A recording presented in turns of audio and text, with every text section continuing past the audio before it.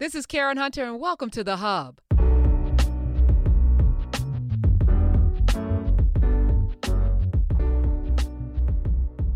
Welcome. We're live. Dr. Carr, hi. Welcome to In Class. In Class with Dr. Carr, with Greg Carr. I'm Karen Hunter. We're here. I want to first thank everybody for showing up. Yes. Thank y'all. Good morning, good evening, good afternoon, wherever you are in the world. Don't forget to show us the love with the thumbs up and everything, all of you who are here. I know we're going to be talking about Hank Aaron. As right before today we came in, Larry King passed over. Yeah, I didn't see that. That happened this morning. Yeah. I know he had COVID. They're not saying he died from COVID, but we're still in a pandemic.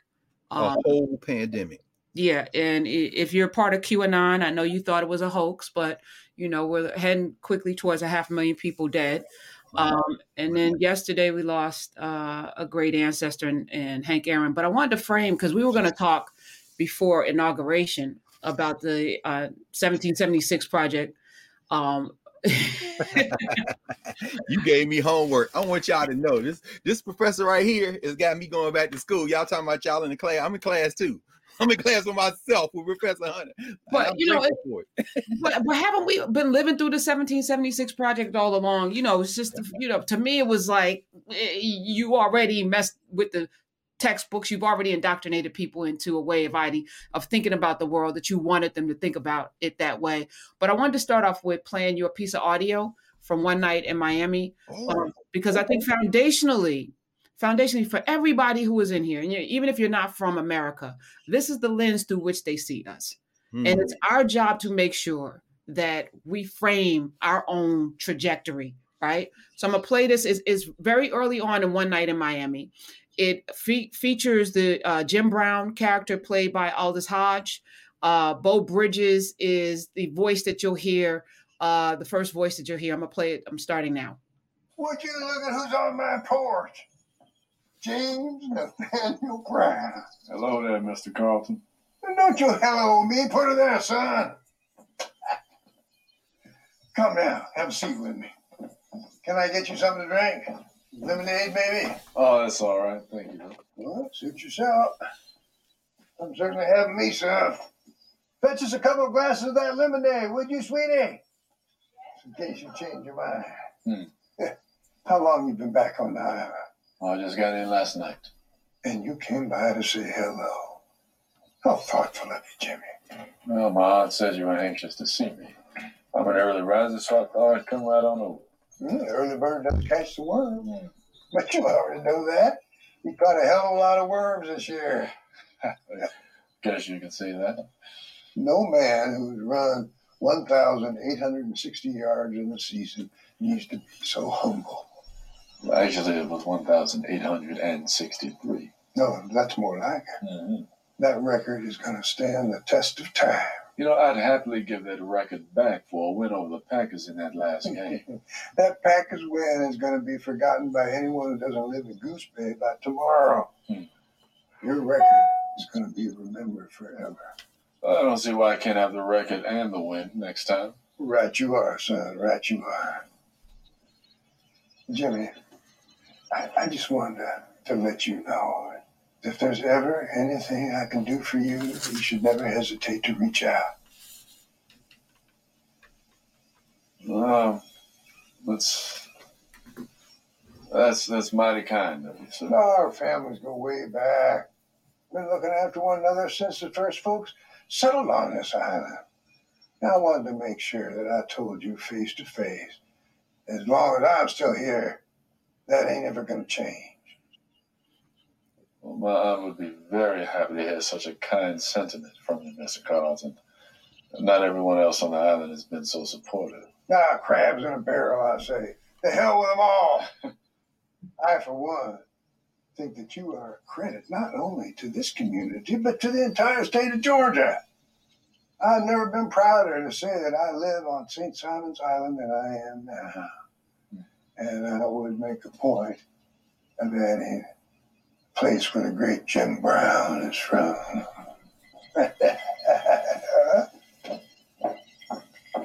Here you boys go. 2 lemonades. Thank you, darling. Well, thank you. Sorry to bother you while you're entertaining Grandpa, but if you could come move that bureau when you have a moment. Oh, sorry. I almost forgot. You moving some furniture? Mm-hmm. You should let me help you with that. So considerate of you, Jimmy, but we don't allow niggas in the house, so it's quite all right. St. Simon's Island, I did a little research, and in 1800s there was it was a pathway on the transatlantic slave triangle. A ship landed in St. Simon's Island, which is near Georgia or in Georgia. 1803, Igbo people took control of their slave ship and refused to submit to slavery in the United States. I just want to pause for a second. When Jim Brown is on the porch, it was a giant porch on this man's property, on his home, so he's having lemonade. It's a nice conversation that they're having. Our people have always looked out for each other. And I'm imagining, since we got here, that there's a slave bondage master relationship, servant, subordinate master relationship. Jim Brown gets up to help move the furniture. And in the most affable way, Bo Bridges, that character, looks at him and smiles. We don't let niggas in the house. I feel like America has been saying that to us, and we just haven't been listening. You can love us singing and dancing and playing football and basketball. You can let us suckle your children or demand that we do. Clean your house, wipe your ass, put out your, but we don't let niggas in the house.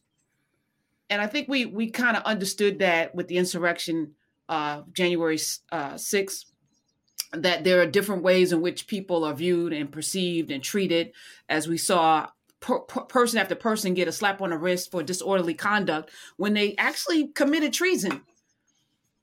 I just feel like, everything that we do moving forward has to be in the framework of understanding that they don't let niggas in the house. How about that? Or as Malcolm said famously in one of his speeches, if they are not going to allow people into the house, perhaps they shouldn't have a house. Perhaps it should burn down. Common theme, Martin, I fear I've integrated my people into a burning house. I mean, it's just a common theme and the importance of having discussions like this through a different lens, that scene right there. If I didn't watch anything else in One Night in Miami, set me on my ass, because it was the way in which the Bo Bridges character, I don't know who wrote those lines. Shout out to Regina King for directing it. But it was almost like matter of fact. We don't let y'all in the house. What? It's very interesting, Karen, that we had a little bit of a conversation and you talked to the cast, and we talked about it a little bit last week. And, Dr. King, in the last chapter, in the last book he wrote, Where Do We Go From Here, Chaos or Community? The name of that chapter, the title of that chapter is The World House. King's problem, the thing that got him killed, and everybody from the King family, Coretta Scott King, Dexter has written about it actually in his memoir, Growing Up King, to Judge Joe Brown, who sat as the judge in Memphis over an attempt to bring new evidence to light in the James Earl Ray case. Nobody believes James Earl Ray killed Martin King. Those files are allegedly the FBI files are supposed to be unsealed, in 2027 or something like that. I guess this new FBI Martin King documentary talks about it. And I know that you interviewed. You talked to. I want to hear about that. You talk. Who did you talk to, Karen, during the week? Don't make me. Was it the brother? Yeah, it was the brother. It was the brother who did Eye on the Prize. Yeah, that's the man. I mean, he's an amazing documentarian. That's the man. But did the 4 Little Girls. He's he's got a lot of work. No, it'll come to one of us in a minute, or somebody drop it in the chat as folks are talking. But the point is that Dr. King was a victim of what Black folk have always been a victim of in these settler colonies turned states or countries. And there are different labels we can use for it. By the time Martin King comes along, I guess we could use the broad term internationalism. We've never been citizens of any one place, particularly in the Western Hemisphere. We've always looked beyond where we were, even as we laser focused on where we are in terms of our day-to-day existence. But we've never had an allegiance to any of these settler colonies that transcended our allegiance to right and wrong and to each other. And it's very interesting. I mean, and we're going to talk about Henry Aaron, and I think probably what will end up happening is we're going to be switching back and forth and stitching all this in and out because,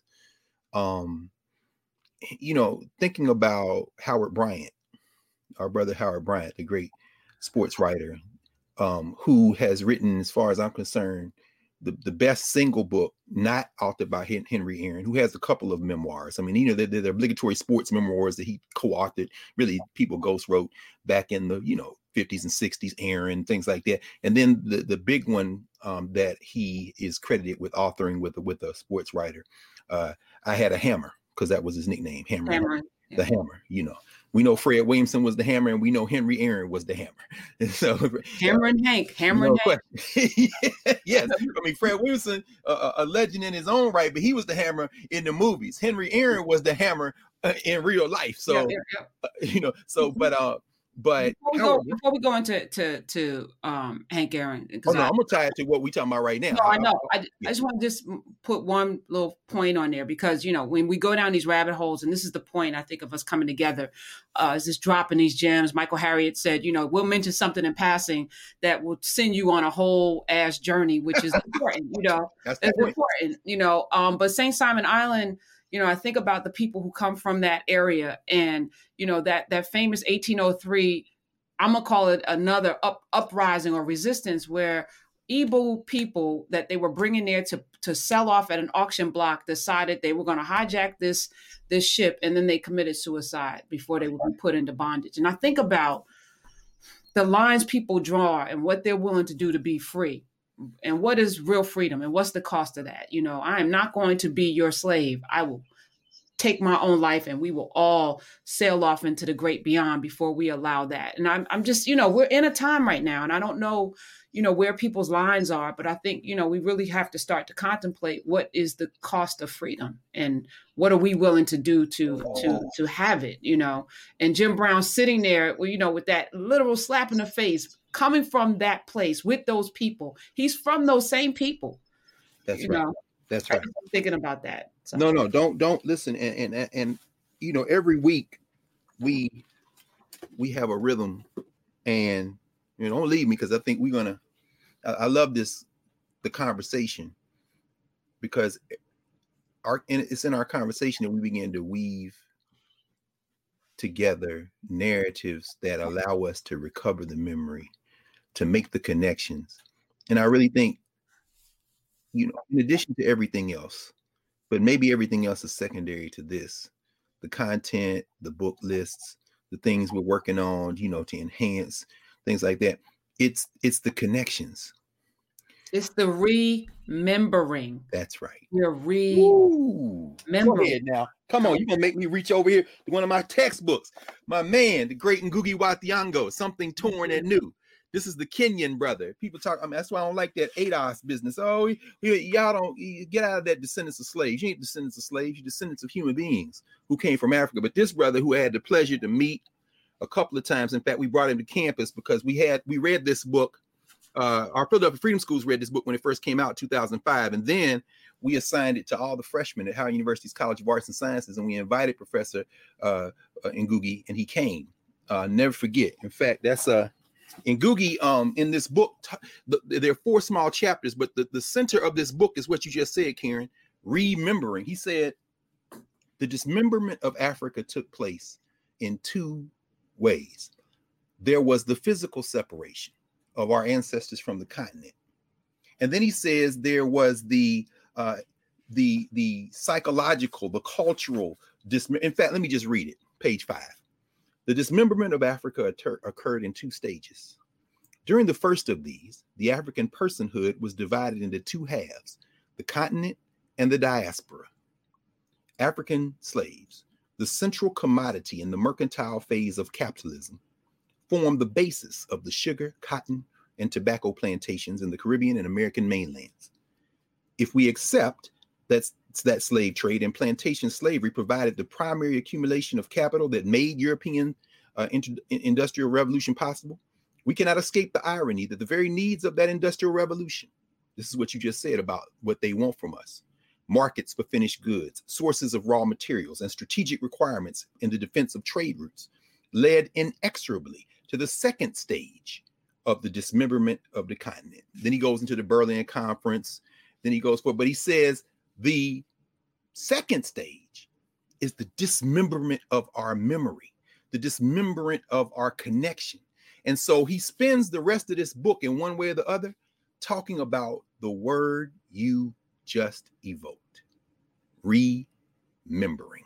How do we remember? So it isn't just the act of individuals recalling things. Okay, how do we reconnect? How do we reforge a bond that was not a bond? Because we were taken from all over this continent, which is why the title of his book is Something Torn and New. Because the new thing is going to be us making something out of the remembering. So I just wanted to mention that when you said remembering, but the Jim Brown, the clip from Brother Hodge and Bridges, and the fact that you put Jim Brown on the Sea Islands of Georgia and South Carolina and connect him to that act of resistance, the Igbo resistance, 1803. And that is a well evoked marker for Igbo identity in that region, as we have taken it into the larger narrative of Black memory in the so-called modern world. The idea that the Igbo, and in some places, there's Igbo landing. I mean, there's a number of, but the Igbo chose returning to eternity, going literally into the water, and some tellings walking back into the water. Virginia Hamilton's children were the people who thought they could fly. The idea that we can return to Africa, we can return to identity. My dear brother Daniel Black down at Clark Atlanta University, in his novel The Coming, which I think I have around here, because actually, no, I don't know what I did with The Coming. It's around here somewhere. Anyway, who talks about this idea of return. That return is a spiritual return. We'll give our bodies up. We'll shed these bodies and go back. As the old spiritual goes, as it echoes into that, before I be a slave, I'll be buried in my grave and go home to my God and be free. That is very much in the spirit of resistance. And so Jim Brown is raised in that community. And it's interesting because we're going to hear a lot about Henry Aaron over the next few days, and a great deal of it in white-facing media and white media, commercial, news, entertainment media, is going to be from the Jeff Bridges side. This is what Hank did for us. And thinking about the curriculum framework that we wrote for the Philadelphia Mandatory African American History class. And let's all understand something about curriculum. It's only as good as it is used in a classroom. And of course, as we said, when we talked about that some time ago, when we wrote that curriculum, the first thing we did was sit down and go back through all the curricula that had been written in the 40 years before we sat down, because it's a terrible thing when we try to act like we've done something new, when in fact there's very little new in the world, particularly, in a situation like this. And we're going to talk about 1776 and the curriculum wars, because that's really what that was about. Everything in the media now, it's 1776, they canceled it, took it off the website. It ain't off the website. If y'all want to get a copy, go to the College of the Ozarks website, because one of the guys on the commission is the president of the College of the Ozarks, and they put it over there for safekeeping. But at any rate, then they say, well, historians are coming in and the historians are saying that it's not historically accurate. Y'all looking at the wrong thing. Why y'all going for that red cape in this fight with this bull? You see, you're going for the wrong thing. It wasn't written for historians, fools. This is a renewal of an ideological declaration of independence and a declaration of war. And it's the same blueprint that has been used, as you said, Karen, in the public schools since the beginning of this enterprise, which, is entirely founded as a criminal enterprise when it comes to our people. So, you know, if you're looking for historical accuracy, you've missed the entire point. They're not talking to you. And in fact, to quote another lighthearted movie, The Nutty Professor, remember when they standing at the buffet, and Sherman's mother and father are there, and the mother is talking, and the father looks at her and says, "You think I'll be listening to you? I don't be listening to you." So all you people up in arms about the 1776 project and think it's gone, they not listening to you. You think they be listening to you. They not listening to you. We'll get into that in a minute. But the Sea Islands that Jim Brown come from, there's a son, in fact, the first major superstar in baseball to come out of Henry Aaron's hometown, who precedes Henry Aaron, who Henry Aaron knew, who Henry Aaron for one brief moment in time shared a major league team with. And that's, of course, Leroy Satchel Paige. So as we, and I'm going to tie this to the islands and we're going to keep going. As we think about Henry Aaron today, Henry Louis Aaron, the Hammer, I think we're probably going to approach this with a nod toward the thing folk will see everywhere else, so we can conserve our time here for the connections. Meaning, you know, get I Had a Hammer, the Henry Aaron memoir, so to speak. Get the great Howard Bryant's book. The title of the book almost makes me well up, because Karen, in a second, I'm going to ask you about your memories of Henry Aaron, because I have memories of Henry Aaron. I think we all do of a certain age, but I love Howard's title. And fortunately, last night, Roland Martin brought together Brother Bryant, Howard Bryant, Bob Kendrick, who is the director of the Negro League Museum, 18th and Vine, as I call it, the shrine at 18th and Vine in Kansas City, and the great Claire Smith, a sister who, great journalist.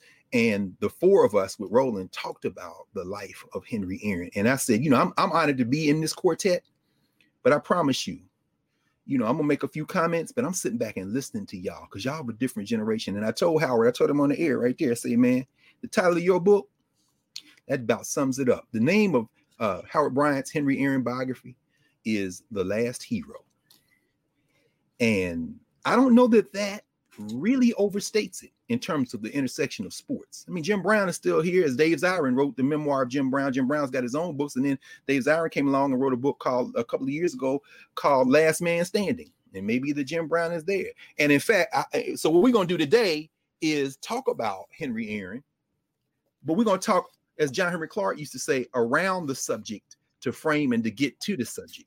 In fact, we're going to mention this book. This is Dusty Baker's little memoir. I love Dusty Baker, Johnny B. Baker out of California. Kiss the Sky. He was a Jimi Hendrix fan who was Jegned, apprenticed by Henry Aaron when he was a young cat coming out of California, and they drafted him, and he was introduced to Henry Aaron because the Braves were trying to coax him not to go to college to sign him. And he writes about what that meant. In fact, Dusty Baker is one of the few people on the planet.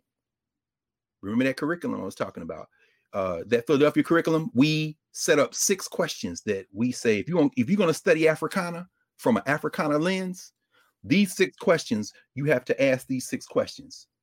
The first question is, who are Africans to other people? That's just about everything in the school curriculum. I don't care if it's 1776 project or 1619 project. Who are we to other people?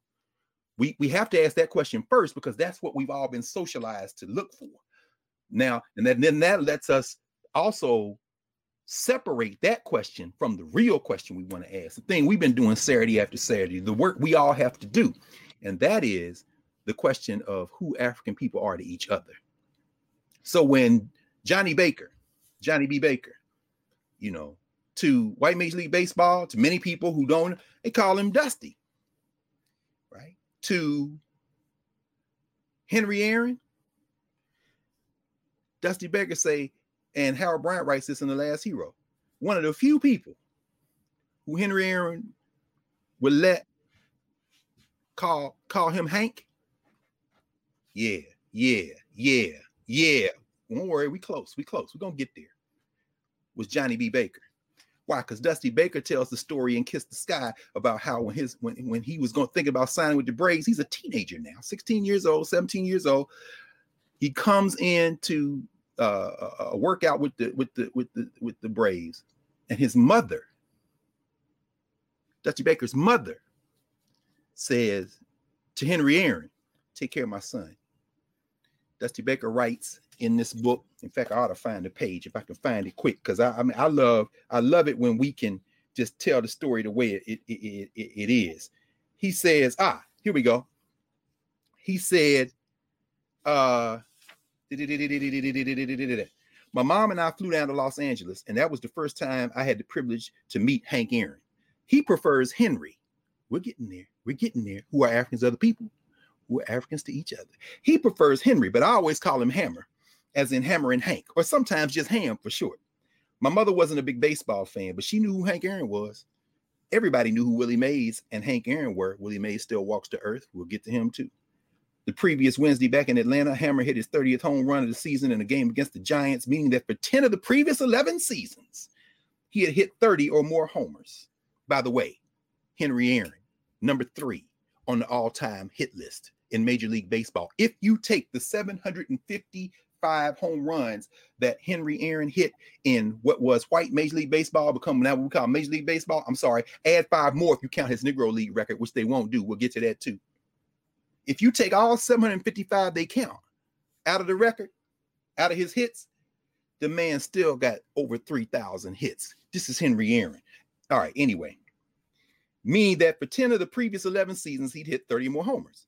He had great wrists and a beautiful swing, and he was Mr. Consistency. My mama knew he was a great player, and she saw that he was also a good man, a sensitive and intelligent man, mentally strong. He reminded me somewhere between my dad and my uncles. So she asked Hank to look out for me, and he said he would. To this day, he has fulfilled his promise. Shout out and sympathy to all of the Aaron clan, his wife Billy, his children, grandchildren, and shout out to all the people who he was a father and grandfather to, men like Dusty Baker, for example. We don't get to all that, but I said that at this moment because Dusty Baker, one of the few people close to him who would call him Hank. Henry Aaron's name is Henry. Sports writers, Henry Aaron's name is Henry. He wasn't gonna correct you, because understand that we walk through a world, we live in a world, again, all this is connected. We're making connections. We live in the world, Karen, that you just evoked. The world where we have a social structure face and we have a governance structure face. We have a face we show people. Hey, y'all doing that? Yes, good. Yeah. Oh, yeah. Very dignified. You know, Southerners are. Yeah, it's very nice. And then we got the face at home, Henry, or better yet, for all of us, Mr. Aaron. Like, can you imagine walking up to this brother, Hank? Yeah, you can if you Black in America, because that's how they talk. Hell, that's what they call your foremothers, my own mother working in houses. Oh, you won't call her by her first name. And I'm balling up my little 13-year-old fist saying, maybe I should just get rid of all the rest of your remaining baby teeth and the grown ones that came in. You don't call my mama by her first name. But anyway, yes, you do. Why? Because that's who she is to you. But that's not who she is to me. And so anyway, I set out to say that I haven't left the island yet. Why? Because Henry Aaron is the best known player to baseball player, to come out of Mobile, Alabama. Oh, but he's not the first, probably maybe not even the greatest. The first and the greatest, probably Leroy Satchel Paige. Oh, wait a minute. No, wrong one. Leroy Satchel Paige. I got a couple of Satchel Paige pieces in here. This is one of the early, he wrote his own too.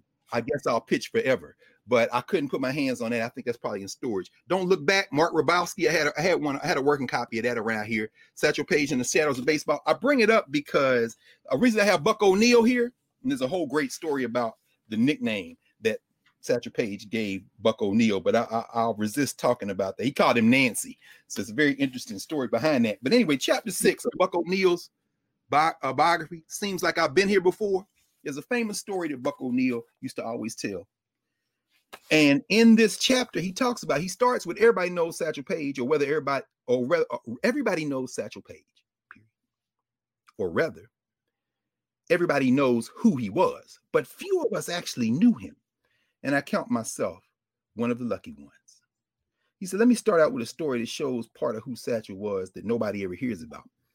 One time we were on the road with the Monarchs, Kansas City Monarchs. And by the way, we're going to get into Henry Aaron's year in the Negro Leagues. One time we were on the road with the Monarchs in Charleston, South Carolina. Here we go. When we got to Charleston, the hotel rooms weren't ready yet. So he said, Nancy, you remember why he called me that, right? Nancy, come on with me. We're going to take a little trip. Well, we went on over to an area near the harbor called Drum Island. Jim Brown from a different island, but together they're known as the Sea Islands. That's what those Igbo people were, off the coast of South Carolina and Georgia. We're going to take a little trip. He says that was where they had auctioned off the slaves. And there was a big tree with a plaque on it. Hey, y'all, while I'm reading this, I want y'all to understand how the ancestors work. Karen didn't tell me what she was going to play and why she was going to play it. Don't play with the ancestors. They are always here. Let me continue. That was where they had auctioned off the slaves. And there was a big tree with a plaque on it, marking the site of the old slave market. Satchel and I stood there, silent as could be, for about 10 minutes, not saying anything, but thinking a whole bunch of things. Finally, Satchel broke the silence. You know what, Nancy? He said. What's that, Satchel? Seems like I've been here before. Me too, Satchel. That was Robert Leroy Page. A little bit deeper than most people thought. Satchel Paige was the first great baseball player to come out of Mobile, Alabama. He was not the last.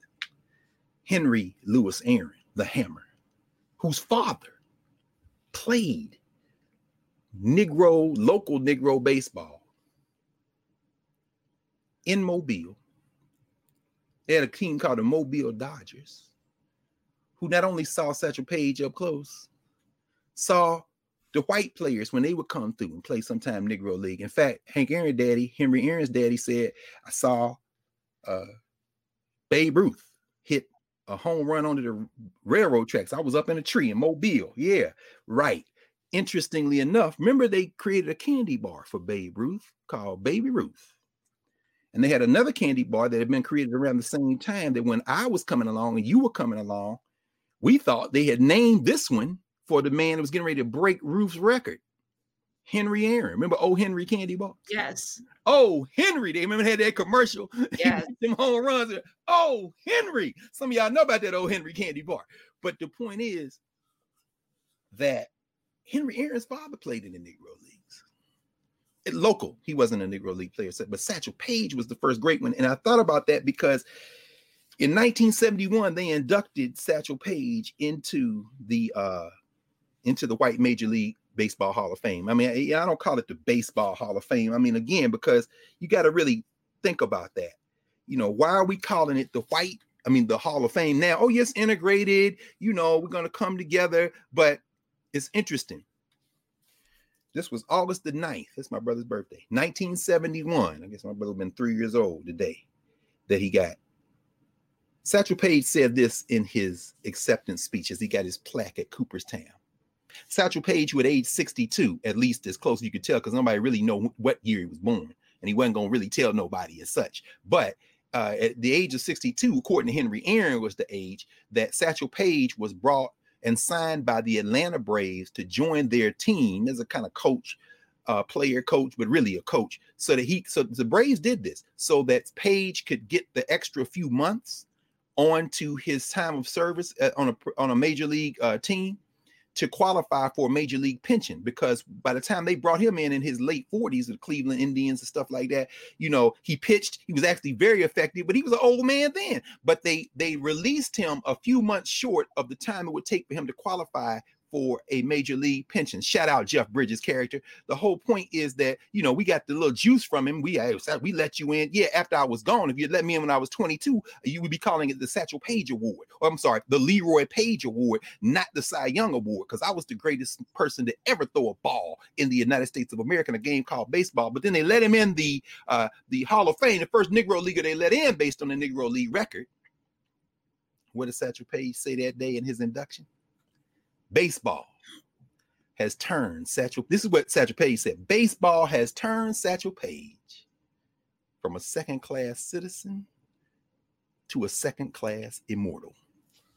Wow. Who are we to other people? who we to each other. You know niggas ain't allowed in the house. But we're going to let this nigga in the house. And the nigga came in the house and said, you've turned me from a second-class citizen to a second-class immortal. Don't you ever think that bringing me into your house washes you of your sins. Don't ever think, Major League Baseball, they're going to incorporate the records of the Negro Leagues because they're going to show. No, you can't, because those records are incomplete. And watch this. They say they're going to cut off including any records after 1948, because Robinson comes in from the Kansas City Monarchs. He was a Negro Leaguer in 1947. Well, before that, then he's playing for the Kansas City Monarchs. He joins the Dodgers Major League roster in 47 after playing in Montreal the year before, comes in. So they're going to cut off the Major League roster, cut off the Negro League records after 48 because they can't vouch for the quality. Yeah, Henry Aaron played 1 year for the Indianapolis Clowns. Buck writes about that too, Mr. O'Neill, Buck O'Neill. Henry Aaron played for the Indianapolis Clowns, and of course, everybody had to have a nickname. So his nickname was Pork Chop, Henry Pork Chop Aaron, shortstop. And Buck O'Neill talks about talking to the coach of the coaches, and somebody asked him, "Hey man, who is this kid, Aaron?" He said, "You'll see." Aaron that day destroyed the pitching as usual. And afterwards, O'Neill says he goes to dinner with the other coach. And the coach said, well, damn, he was as good as you said, but thank God we won't be having to face him many more times. And O'Neill said, what you talking about? He said, oh, they're going to sign him. And shortly thereafter, the Milwaukee Braves come calling, and the Hammer joins white Major League Baseball. But I'm bringing all that up to say that you got Satchel Paige, Leroy Satchel Paige coming out of Mobile. You got the Hammer, Henry Aaron, coming out of Mobile, and his brother Tommy Aaron, coming out of Mobile. And I'm going to ask you in a minute now about this memory, Karen, so we can kind of begin to tie a lot of this stuff together. And then you got a cat who is not from Mobile. Actually, let me see. There's another brother who was born right outside of Mobile who idolized Henry Aaron, who's still alive. I actually pulled his autograph. That's Billy Williams. Billy Williams still around, played for the Cubs. He's a Hall of Famer as well. He came from a little town right outside of Whistler, Alabama, right outside of Mobile. But the other cat, well, there are a couple of others, really. Willie McCovey, who played with the brother I'm about to name. This brother wasn't from Mobile, but he was from Alabama, and he too played with the Negro Leagues. He played with the Birmingham Black Barons. His father was a baseball player. He still walks the earth. His name, of course, is Willie Howard Mays. And what did the Negro Leagues do with their dying gasp? Although they would limp along for another decade plus after Robinson. With their dying gasp, they spat forth the two Negroes that rewrote them white record books.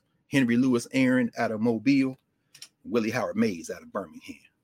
Those are Negro Leaguers. And as Henry Aaron said his entire life, he said, the Negro Leagues, people would ask him, and Aaron very cool, there are people who say the Negro Leagues were better than the white major leagues. Well, that's true. Well, that's probably true. You know how black folk have to gauge how much somebody can take. You understand? That's why I like one of the interviews that Henry Aaron did with Craig Melvin. Craig Melvin asked him, your colleague in the media, mass media, of course, Craig Melvin, usually NBC, MSNBC. Craig Melvin, like most of us, be talking to Henry Aaron, just lit up like a Christmas tree. Craig Melvin say, man, there are people who say you're the greatest baseball player that ever played. He said, what would you say to that? Aaron leaned back. He said, well, I'm with you. And then I started laughing. I mean, and you feel the joy, the effervescence. But these are the Negro League players that did this kind of thing. But I want to pause here, Karen. I want to ask you, because you tweeted something and it just hit me in my heart. What's your memory of Henry Aaron? Very little. I mean, I was 6, 7. My grandmother would come and I would spend summers down there, and then she would come up and stay with us sometimes during the wintertime. And little tiny woman named Julia, my heart. She had a little transistor radio, cream color. I never forget it. Had one little earbud, one of them little funny looking earbuds, that you just put in that one ear. And I would get in a bed with her and we would share that little earbud, and she'd listen to Hank Aaron and tell me about him. And he's the first baseball player I ever knew because she loved him. The Atlanta Braves, being a Georgia woman. And that's the only person I ever knew was Hank Aaron until I got older, but he was baseball for me, and, I just think about the relationship that we have with the people that we love and what we get to engage with and what we get, and then ironically end up becoming a sports writer for the New York Daily News. But you think about, those early memories, and it wasn't about the baseball, it was about the shared experience with my grandmother. But, this little, I was saying to somebody, I wish that more grandparents had, that the gray hair and the fluffy skin and the, the warm bosoms, because that kind of stuff is missing, and it ties us to things, and it's the wisdom of it. And it's, like she was the smartest, greatest, most wonderful person I ever knew in my entire life, who loved me beyond. Like, I knew that I was loved. You got parental love. But when you had a good grandparent, it's nothing like it. So that was my foray into baseball through my grandmother's little tiny transistor radio.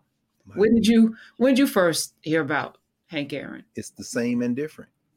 It's exactly what you said. It is striking. Again, y'all, the ancestors don't make. It was radio. And being down there in the South, it was radio. It wasn't television. At that time, NBC had something called a game of the week. So it was one game, two teams. But we listened on the radio. And as you also know, and those of you who had this experience, and there's so many, this is the thing I'm loving about Henry Aaron. He made transition, and all these people are telling stories that are the same story you just told. It's not even about Henry Aaron. It's about my grandmother. It's about my grandfather. My mother's play, as we used to, I'd say play granddaddy, the man who lived across the street when we moved into the little duplex in Nashville, and I was too small to remember, but I would cut grass over there with him. We talked about baseball before. His man was Bob Gibson, as we talked about Gibson. And by the way, I was looking, because again, John Clark said you talk around the story to get to the story. This is the book that Bob Gibson wrote with Reggie Jackson, called 60 Feet 6 Inches, a Hall of Fame pitcher and a Hall of Fame hitter, talk about how the game is played. And in this book, it's very interesting. I'll never be able to find it right now. Oh, wait, Towering Figures. Actually, I might actually be able to find it very quickly. I'll see if, here we go. He said, Bob Gibson, whose reputation, if y'all go back and look at the conversation that we had about Bob Gibson, you'll tell you about the history of Bob, because he just made transition a few months ago, right? Out of Omaha, Nebraska, hometown of Malcolm X and Bob Gibson. But at any rate, Bob Gibson tells Reggie Jackson, because, Gibson's reputation was he ain't scared of no hitter. Bob Gibson tell Reggie Jackson, I have to say that I was never quite that enthused about seeing Hank Aaron. In fact, there was probably no pitcher and no player in the National League who enthused me less. That man did not miss a fastball. That's like the highest compliment a cat like Bob Gibson would give to any batter, because he thought I dominate. This man, I did not like this. This man did not miss a fastball, and Gibson's best pitch was his fastball. Some people say it's slider. This is what Reggie Jackson said out of Cheltenham, Pennsylvania. Well, you say Cheltenham, but you might as well say the Philly suburbs. Reggie Jackson say, in Oakland, I wore number 9. But when I came over to the Yankees, that number was already taken by Craig Nettles. So I chose 44 because of my admiration for Willie McCovey, Mobile, and Hank Aaron, Mobile. I was also aware that Jim Brown and Ernie Davis had worn 44 at Syracuse. Ancestors, come on now. Great number. Why does Jim Brown wear 44? You should have him on the show sometime and ask him, Karen. Let me stitch this back to Syracuse, because as you were talking about Jim Brown on that porch, Jim Brown, the first great running back out of Syracuse. Following him, Ernie Davis, the Express, who dies young. Then there is something known as the Syracuse 8.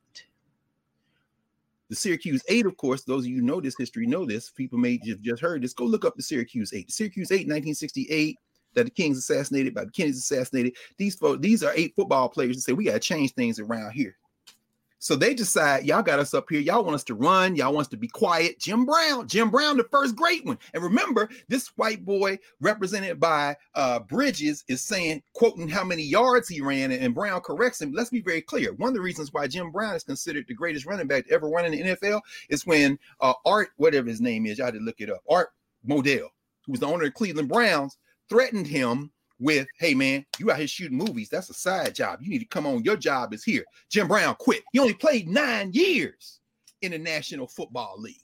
I'm not a slave. In fact, I love this. I remember reading this memoir. Jim Brown would come to the locker room in a suit and had a briefcase. Because, Jim Brown, I resist the urge. There's a whole book on Black Power in Cleveland. In fact, we mentioned it last week. We have to talk about that another time, how they pulled this thing together.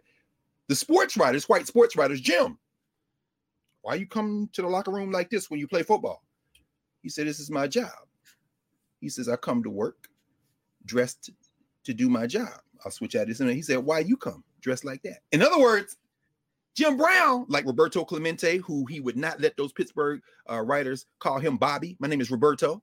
Like, that's why I love, man, I should have wore, I wore that shirt before. My shirt with Willie Mays, Roberto Clemente, and Henry Aaron. And I asked the students, now find the black and find the Latino. And most of them don't know enough baseball to be able to pick anybody out.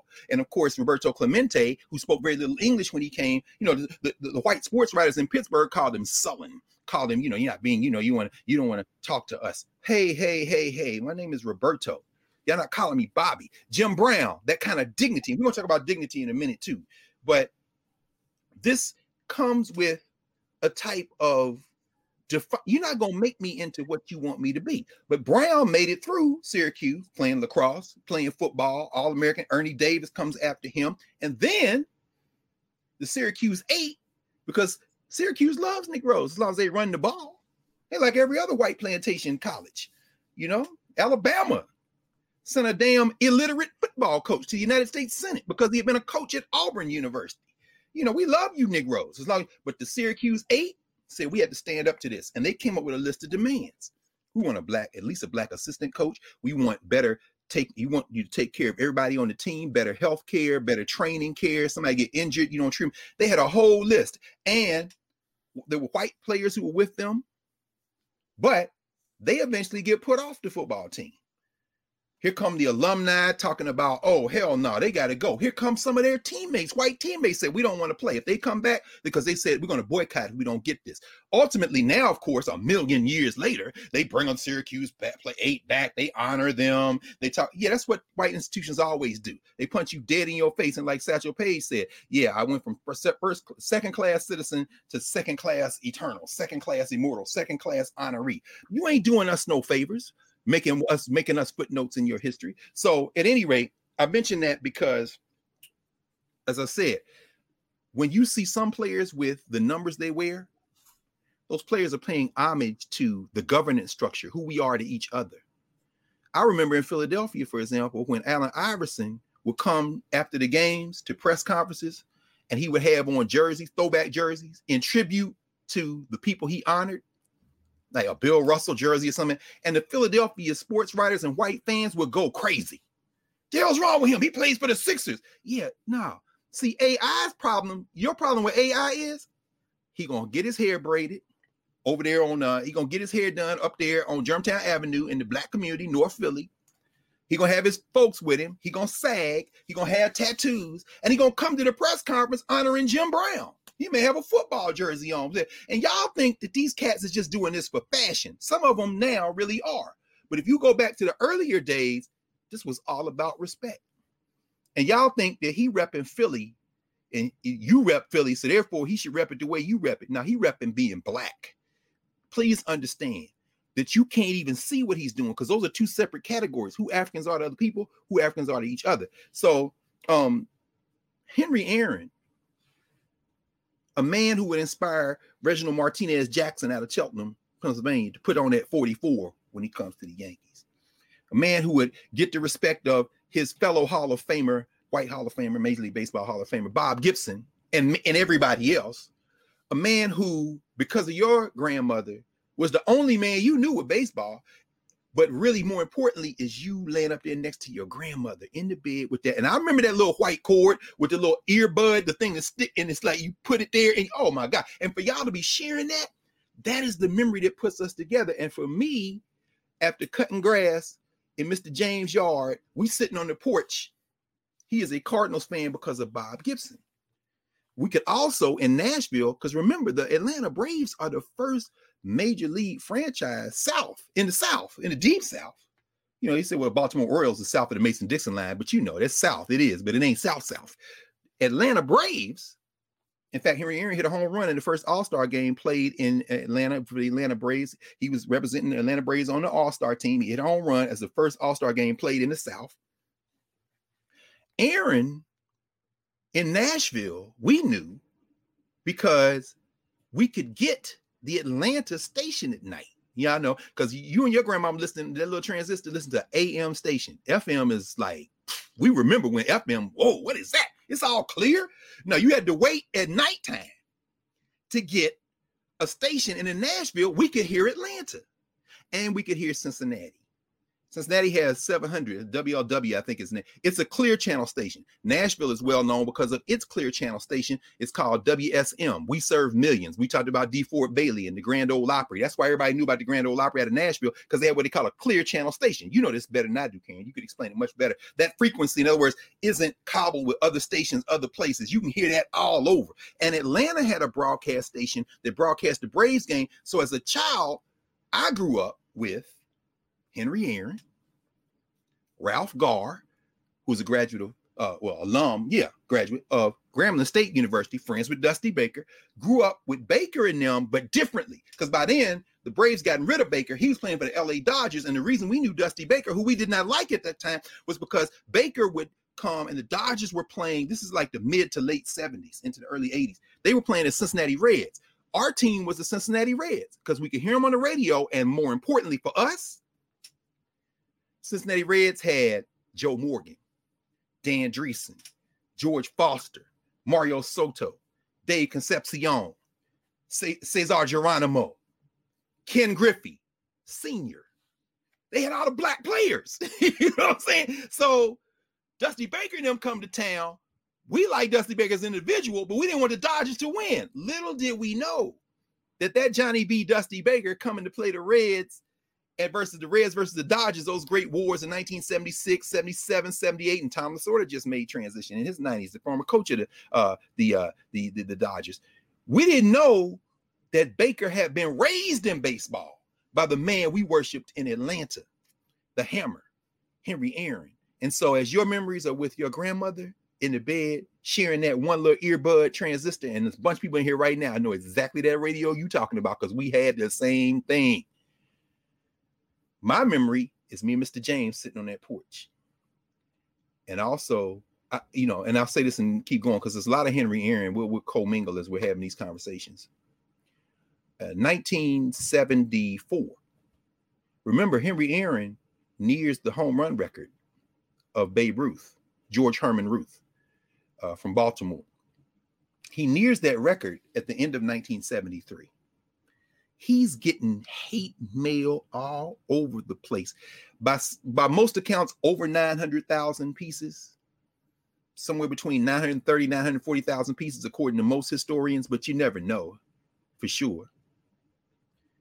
Aaron's daughter, Gail, was a student at Fisk University, down the street from me.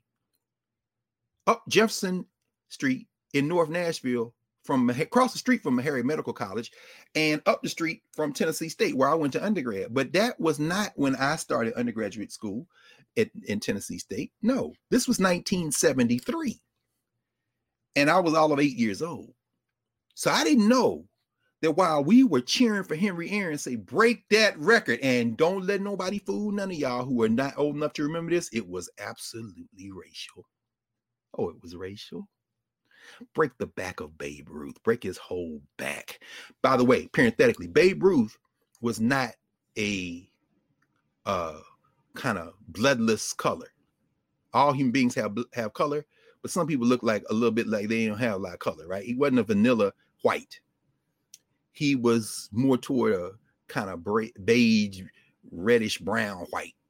As a result, the racists in Major League Baseball, and I'm talking about the Georgia Peach, Ty Cobb, Autumn Cats, when the Yankees would play like the Detroit Tigers, they would call Babe Ruth the N-word. They swore, in other words, they would say, you a nigga, you black. Nobody, in other words, that was the insult they used on Babe Ruth when he was playing Major League Baseball. We didn't know that as kids. All we know is Babe Ruth is your hero. Babe Ruth, Mickey Mantle, all you white people. And here comes Henry Aaron. In fact, that was the banner they had.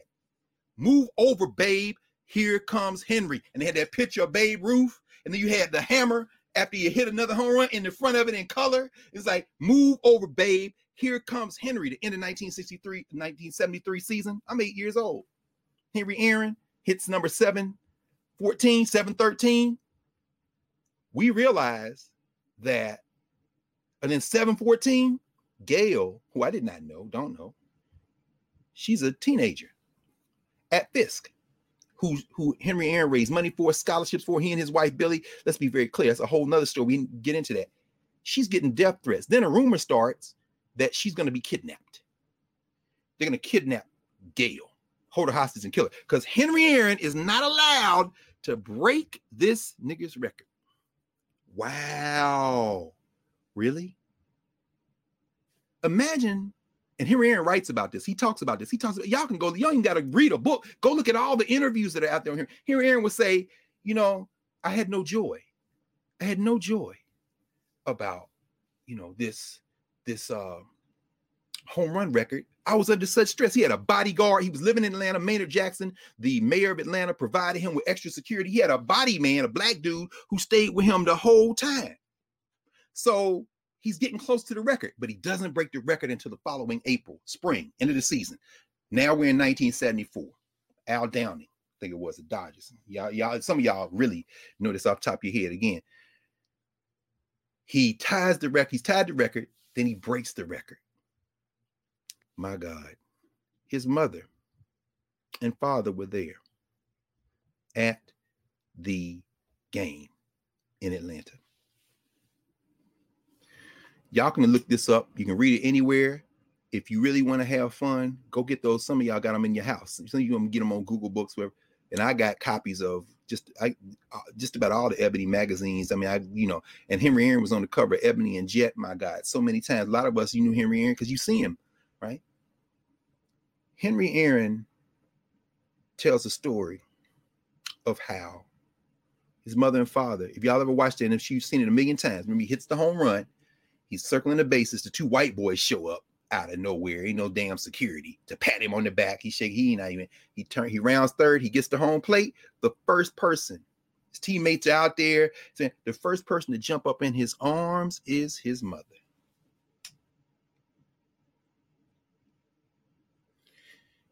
Henry Aaron's mother, Estella. You see her just get up on his shoulder. Henry Aaron had received all kind of letters and death threats and was told, nigga, if you break that record, you will never cross home plate. We're going to shoot you before you cross home plate. So they had swept for snipers, guns, and Henry Aaron's mother jumped up in his arms because she said, if they kill you in this moment, I want to die too. Because I couldn't live. Y'all don't know black people, whether it be Bo Bridges in a movie, or any of the rest of y'all. You don't know nothing about us except what we want you to know. And so whether it be a 1776 project that's trying to keep something pure that we never wanted anything to do with, or 1619 project, which is arguing us too. You don't know us. You don't know us. If you want to know us, you understand when a mother says, I'm going to jump in your arms because I got to hook. Because if this thing comes through your body, it's got to come through mine too. I can't imagine being here. That's Henry Aaron. So we're going to hear about 3,771 hits. We're going to hear about his total bases, 2,297, placing him first on the all-time list. There's nobody even close. We're going to hear about 6,856 total bases. Total base is every time you get a hit, you get a single, you get one hit, one base. You get a double, you get two. You get a triple, you get three. You get a home run, you get four. Henry Aaron retired with 6,856 total bases. Next in line is Stan Musial. And Stan Musial is so far behind that ain't nobody ever gonna capture that record. Henry Aaron also won a couple of Gold Gloves. Henry Aaron, according to most people play with him, was the fourth or fifth fastest player in Major League Baseball, but he didn't steal a lot of bases because they ain't need him to steal a base. Henry Aaron could be, like Craig Melvin says, some people say, you the greatest baseball player that ever lived. Henry Aaron said, I'm with you. And then Henry Aaron retired and became a hugely successful businessman. He and his wife, Billy, became huge philanthropists. When I say huge philanthropists, I got a very good friend of mine, young brother who was in my class when I first started teaching at Temple when I was a graduate student, who is now going on. He helped direct the Mary Lou Williams Center. And Mary Lou Williams, somebody else we'll have to talk about another time, the great musician at a Pittsburgh Center down in North Carolina, at Duke, UNC. But anyway, my man, Nate Thompson, I was asking Nate because, people calling, texting, because we share, these are our heroes. We talked about this before when we were talking about Bob Gibson and them, or Prince, even musicians past, athletes past. We know them, but we know them as markers for our mortality, our moments in time and space. Your grandmother, my grandfather, the relationships we have. But Nate, and I was asleep. Nate and them called apparently last night. They said, yeah, we paying homage to Henry Aaron. We thought about you. So I asked Nate, I texted him earlier. I said, man, what's your greatest memory of Henry Aaron? Nate Thompson, young brother, not young. I'm 55. Nate's in his, I guess, early 40s now. He had a chance to meet Henry Aaron when he was down in North Carolina because Henry Aaron and his wife, Billy Suber Aaron, they founded the Young Scholars Summer Program research. Well, they funded this Young Scholars Research Institute that's at the Samuel Du Bois Cook Center on Social Equity at Duke. Now, guess who's affiliated with that? Somebody you've interviewed, Sandy Darity, which is why Sandy Darity tweeted out gratitude to Henry Aaron yesterday because the Aarons funded scholarship programs. The Aarons dumped millions. Morehouse School of Medicine, all these places. But the thing that Nate remembers was that the Aarons came and he was able to spend the evening with them. And what he heard mouth to ear was Henry Aaron talking about how much Samuel Du Bois Cook had meant to him. Samuel Du Bois Cook, by the way, was called Du Bois, was named Du Bois after W.E.B. Du Bois, one of the great college presidents. My dear friend and brother, Walter Kimbrough at Dillard University, follows in the steps of Samuel Du Bois Cook, who was out there. He's one of the great HBCU presidents. They don't make HBCU presidents like that anymore, quite frankly. And those who know about those presidents who were apprenticed by those presidents, like a Walter Kimbrough, are trying to walk in those steps, but they don't make cats like that anymore. The Mary Bethunes, the Samuel Du Bois Cooks, the Benjamin Mazes, who I'm going to return to in about 30 seconds. But Henry Aaron was always talking about non-athletes, non-celebrities, about educators and institution builders that had inspired him. So after he came out of sports, after he retired, he used his acumen, his abilities, he used his intellect, he used his passion to create hugely successful businesses. And out of those revenues, he hired Black folk, he donated, he was a great philanthropist, he and his wife. And when he came to the Du Bois Cook Center at Duke, he talked about what Samuel Du Bois Cook had meant to him and what we could do as a people, as Black people, to change the world in the ways that Samuel Du Bois Cook talked about it. A great educator. He said, Dr. Du Bois Cook was very important in helping me frame the way I saw the world. And then after the program was over, Nate said, he was kind of like his body man. So you need anything, this kind of thing. And then at the very end, Nate said, he said to Mr. Aaron, he said, brother, thank you. You've always meant a lot to me. And I want to thank you for doing so much for our people. You know what? This brother, Nate Thompson, brilliant educator in his own right. You know what he said, Henry Aaron said to him, Henry Aaron? Mr. Aaron looked at him and said, I wish I had done a lot more. The day Henry Aaron was initiated into the Major League Baseball Hall of Fame, his family was there, his wife and children, a lot of his teammates, there. Go look it up on YouTube. Henry Aaron, and I'm so glad Roland played it last night. Henry Aaron asks to stand up and be acknowledged. Some people he had invited to the Cooperstown Baseball Hall of Fame complex to be there with him that day.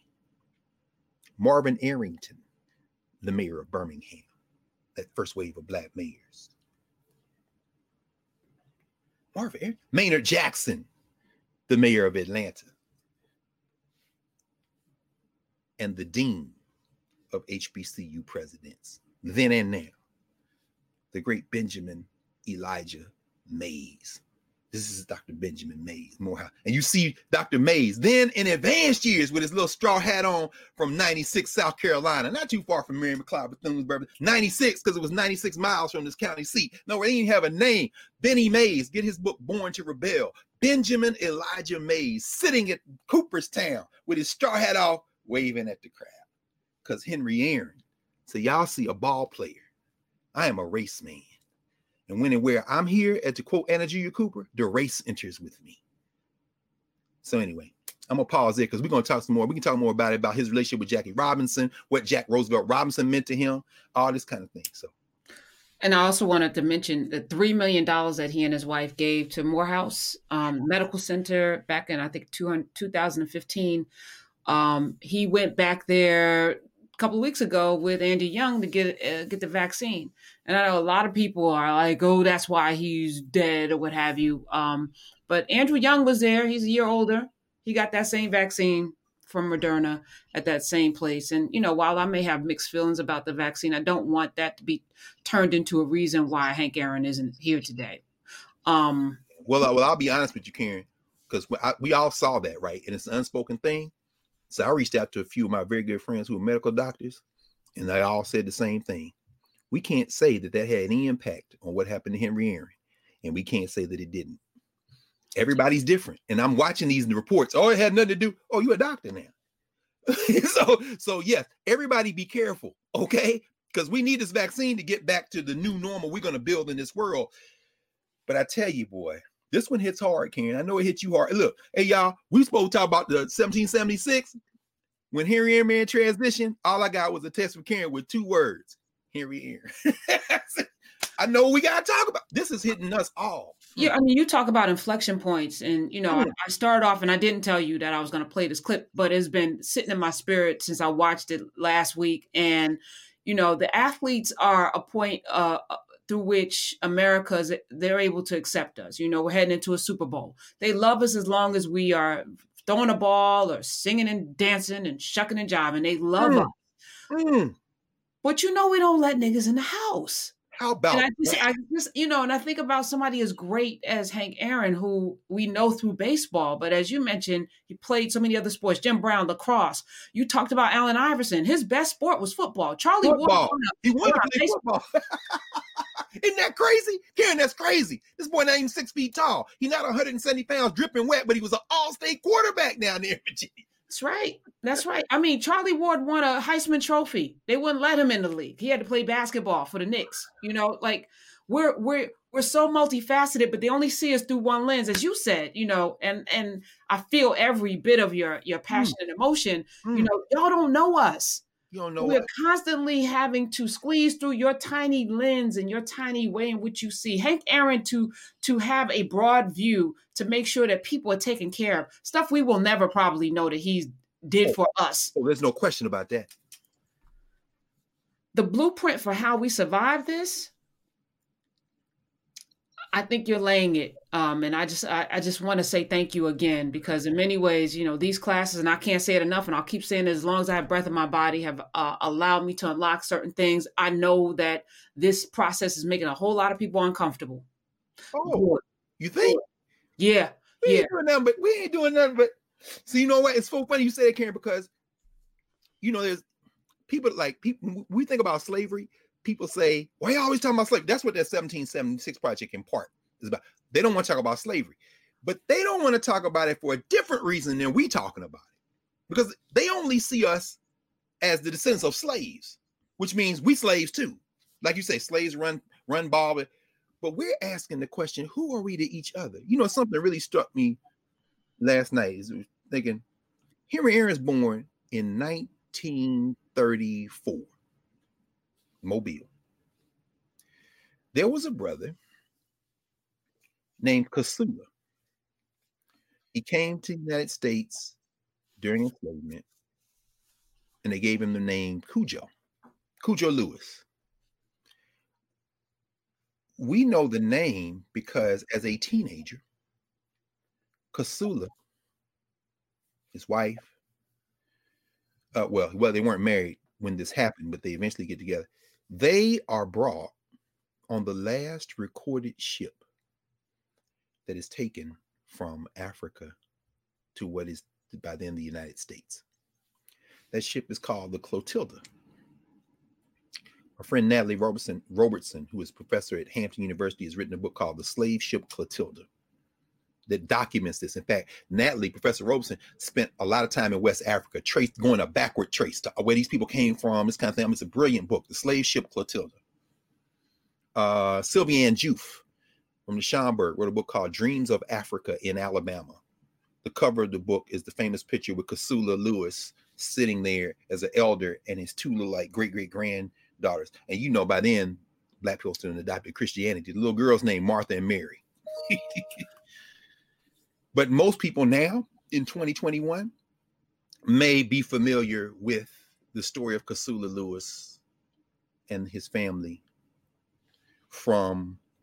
and the Africans who were kidnapped from the recovered and published manuscript that of the testimony of Casula Lewis given to a young sister from Eatonville, Florida, who had come out of Howard University and then going to Columbia, and who was sent to Alabama to take the testimony of Casula Lewis with a little bit of money that was cobbled together from a couple of people at Columbia, and the rest of the money came from the great Carter Godwin Woodson and the Association for the Study of Negro Life and History, now African American Life and History. That would be, of course, Eatonville's own Zora Neale Hurston, who then published a partial transcript of that conversation in the Journal of Negro History. But now we know the book because the book has been published. It's called Barracoon. In fact, the sister who edited the notes and published it, she came and we picked that book for freshmen to read at Howard in College of Arts and Sciences a couple of years ago. Dr. Dana Lewis and myself, who up until now have managed the Howard University College of Arts and Sciences freshman seminar, because it's like 1,400 students. So we had them all read the book. And then, you know, she came in because the manuscript for the book had been in the archives at Howard University. It's in the archives. They're the original notes, Zora Hurston's piece. But I said all that to say that Henry Aaron was born in 1934. Casula Cujo Lewis made transition in 1935 for a year. A man who had been stolen over here in an illegal run. Because remember now, in the federal constitution, the one that they talk about in the 1776 BS, which is, I love the document. I really do. I think it's an important document because there's so much in that document that looks exactly like what we teach in the schools. And like, get rid of that 1770. You can't get rid of it. It's all in your children's minds. You better read that damn document in a minute. We'll talk about it for a minute. But at any rate, they like to say in there, well, you know, the slave trade was abolished in the United States in 1808. What they don't say is they kept it going for another 50 years. And the last boat they had a record of is the Clotilda, which came into the bay in Mobile, Alabama. Mobile. A little place called Africatown. My dear friend Michael Blakey, who's at the College of William and Mary, used to be at Howard University, was one of the key people in the New York African burial ground work. I was on a call with Mike yesterday, and he was talking about the descendants of the folks at Africatown, which is in Mobile, who are fighting now to preserve the memory of Mobile, to remember in Africatown the history. They've kept it alive all these years, but Africatown is in a part of Mobile that they've used for everything from a waste dump. There's environmental racism to go on. I mean, all this stuff going on. There's a church where Casula is buried, where his wife, his family is buried. He became a sexton in the church. He used to sweep up the church. They took care of him, you know, when he got too old, this kind of thing. So the history is there, but they got to fight. Mike was telling us, you know, they got to fight in Africaville, in Mobile, to keep that going. But for 1 year, Henry Aaron and Casula Lewis were on this side of on top of the earth together. Satchel Paige, Leroy Page's father was enslaved. This is not ancient history. Y'all don't know us. And it's not because we have tried to tell you who we are. Make no mistake about it, which is why when you said some people are mad, I'm like, I understand why. Because what y'all need to understand is part of the reason y'all don't know us is because we don't want you to. We don't want you to. And so the sports writers now are going to write about Henry Aaron is the legitimate home run king in Major League Baseball. Barry Bonds is not the home run king because Barry Bonds was on steroids. Let's be very clear. You know why Barry Bonds wore number 25? Because his godfather, his father's best friend on the Giants, Barry Bonds' daddy named Bobby Bonds, and you know this better than I do, Karen, because you were a former sports writer. Bobby Bonds, if he hadn't been injured off and on, would probably rewrote the record books as well. His friend on the Giants, Willie Howard Mays. Willie Mays wore number 24. That number retired. Barry Bonds left the Pittsburgh Pirates where he had 24. So I'm gonna come over here and wear 25 because my godfather was 24. That's retired, but I'm gonna put the 5 on it and I'm gonna rewrite the record book. By the way, that's why Ken Griffey Jr. wore 24.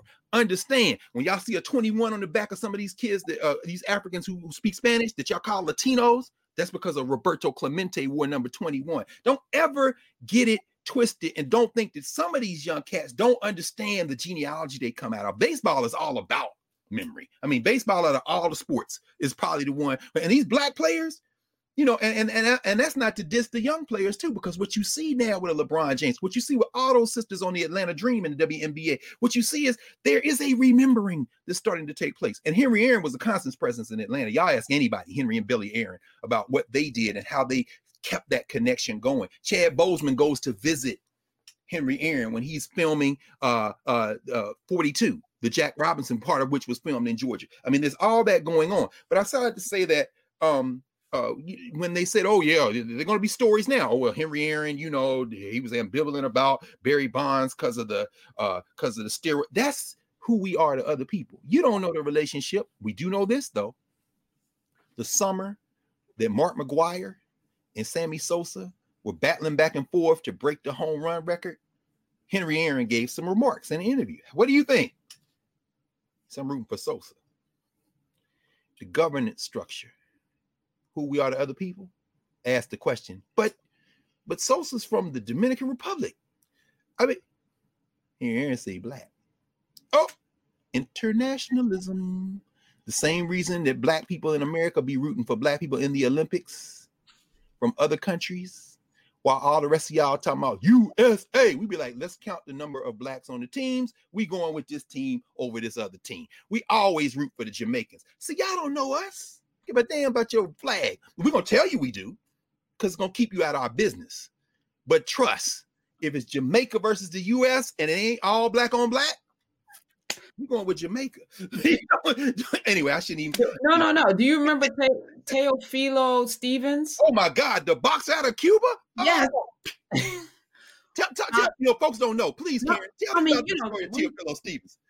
The Olympics. I just remember rooting for him because I was made to believe that Cuba was, our enemy. Yeah. And then I see this black man with hair like my daddy's, skin like my dad, and I'm like, I remember Teofilo Stevenson, and I think he fought for a long time for Cuba, like sure well past the age that he should have been fighting. And I remember rooting for him. Yes. Every single big, strapling, almost Muhammad Ali-esque in his physique. Very much so.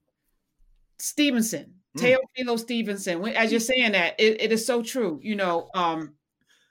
Just naturally, like no one had to tell me. Nope. That I should be rooting for this man in the Olympics. That's right. Who had a Cuban name on his back. How about that? Not America. That is so funny you said that.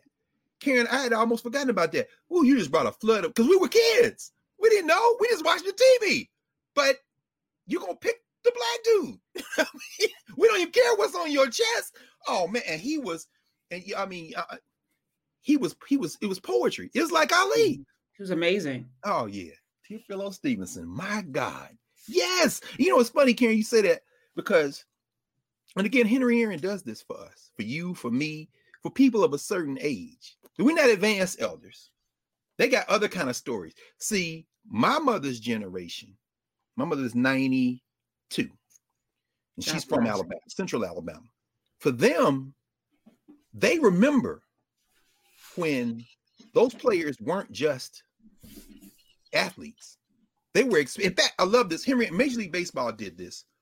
it was around I guess maybe it was meant for the 50th anniversary of Robinson's integrating white Major League Baseball, at least openly integrating white Major League Baseball. Because those of you who know, a lot of us know, of course, that if you spoke Spanish and were just light enough, they would let you in. They call you a Cuban or something like that. In other words, it was black people playing white Major League Baseball before. And if you go to the 19th century, you go back to like the book called The Divided Heart of Moses Fleetwood Walker. Fleetwood Walker, now you're talking about post-Civil War era, is a whole history of black. Not that we care, because it's all about Andrew Rube Foster, 18th and Vine in Kansas City in 1920, the formation of the Negro Leagues, or bringing together of the existing teams and then creating some more stuff. But so my mother and them generation, those in their 80s and 90s, they remember when you couldn't just be a ball player. Some of the criticism of Willie Mays, for example, fairly or unfairly, was he didn't want to get involved in politics. Aaron was always a race man. And in fact, like I said, the 50th anniversary of Major League Baseball letting Jackie Robinson in so that Branch Rickey could make all the money and eventually the rest of them too. You know, act like this was all altruistic. No, these cats is counting bottom down. In fact, Branch Rickey was an enemy of the Negro Leagues. We talked about that when we talked about Effa Manley. But in some ways he was. But in that 50th anniversary, they did a video and they talking about Robinson. And so I love this video because forget the Major League Baseball propaganda. That's the social structure. We know you want to give yourself, you're not honoring Jackie Robinson, you honoring yourself. Anytime you see them honoring, but Satchel Paige was clear about it. Now I'm a second-class immortal. In other words, you're bringing me in here now to wash yourself. You're bringing me in here now for the same reason you put Carol Swain as the co-chair of the 1776 commission that Trump did. She a black woman. She for years was on faculty at Vanderbilt, my hometown in Nashville. But the reason you put her there because she black. You just because you want to show how great you are. We know how y'all play this game. But in the little segment they did, like 3-4 minute segment, they start with Jack Robinson. They have Rachel Robinson talk about, her husband. And then you see the generation that Robinson influenced. In fact, Howard Bryant said this last night, and it's in his book. You get The Last Hero again. I don't want to engage in hyperbole, but part of remembering is how you narrate, how you tell the story. And so in this moment right now, January 23rd, 2021, Henry Aaron's the last hero. The last hero. I'm saying, Willie Mays is still alive, Billy Williams is still alive, but Henry Aaron, I can't think. Jim Brown's still around, Bill Russell's still around. Hope they stay around another 50, 100 years. But Henry Aaron, So in that piece, then you see the generation that Robinson influenced. And as Howard Bryant writes in The Last Hero, as Henry Aaron said in numbers of interviews, when I saw Robinson, he said, that's my way. He said, because baseball for me, that was my way forward. Father, mother scrapping by in Mobile, doing what they doing, keeping the family together, making a roof over their head. Henry Aaron out there on the railroad tracks, picking up bottle caps, hitting them with sticks, perfecting the style. Remind me of Isaiah Thomas talking about, you knew I was going to be a good shooter. Why? Because in Chicago, we had a bike wheel we had knocked all the spokes out of that we shooting. If I can do that in the middle of the night, and in Chicago, I can damn sure drain a jumper for Indiana University and the Pistons. Come on now. So at any rate, Aaron talking about the meaning of Robinson. Howard Bryant says in The Last Hero, he said, I took a risk as a sports writer, as a writer of a biography on one person. I devoted a whole chapter to Robinson, named about Jackie Robinson in a book about Hank Aaron, because Henry Aaron was talking about what Robinson means. He said, I saw Robinson. I said, that's my path out. Robinson coming out of Kansas City Monarchs before he goes to the Dodgers. Aaron coming out of the Indianapolis Clowns before he joins the Milwaukee Brewers. Mays coming out of the Birmingham Black Barons before he goes to the New York Giants. But you see in the little clip, after they do Robinson and Rachel comes on, then you see the generation influenced by Robinson, Henry Aaron, Maury Wills, Ernie Banks. Some of these cats' ancestors now. Maury Wills from DC, right? But Henry Aaron says this. He said, Jackie Robinson taught us that you had a duty. You had a duty to represent beyond the field. So when you took the field, you had to have a certain dignity. You could hear Henry Aaron, he talking about baseball. This is going to be the first black person some people see. But it ain't even about you. You gonna respect me. But this is about those little black kids. See that little girl over there peeking around the corner, looking at me? I can't come out in public and be anything other than something her brother, and the whole family respect. Because they didn't just come here to see me play baseball. They came here to see themselves win. They cheering for me the same reason that, Karen, you and I cheer for Tifello Stevenson. They cheering for me. And so my mother's generation and them, they looking at them like, and these cats by definition represent the race. When Robinson would come to Philadelphia, you had some old heads in Philly, Nate and them homies, you know, my adopted homies after living almost 20 years in Philly. Them old heads would tell you when Jack Robinson and them would come and the Dodgers would come and play the Phillies, black people in Philly would come and sit on the first base side and cheer for Robinson. And when he get on base, steal. And the Philadelphians is like, you ain't cheering for the Phillies? Nah, F the Phillies, y'all racist. We cheer for Jackie Robinson. The Dodgers, yeah, whatever. We cheering for Robinson. Get it through your Ted Double Duty Ratcliffe, all them pictures from the Negro Leagues, another Mobile cat who, you know, never got a chance. And so when our generation, Karen, you and I come along and our people now we talking about folks now in their 50s, their 40s, a few folks in their 40s. I mean, I remember this well.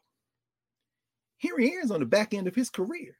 And you're right, Tifello Stevenson fought forever.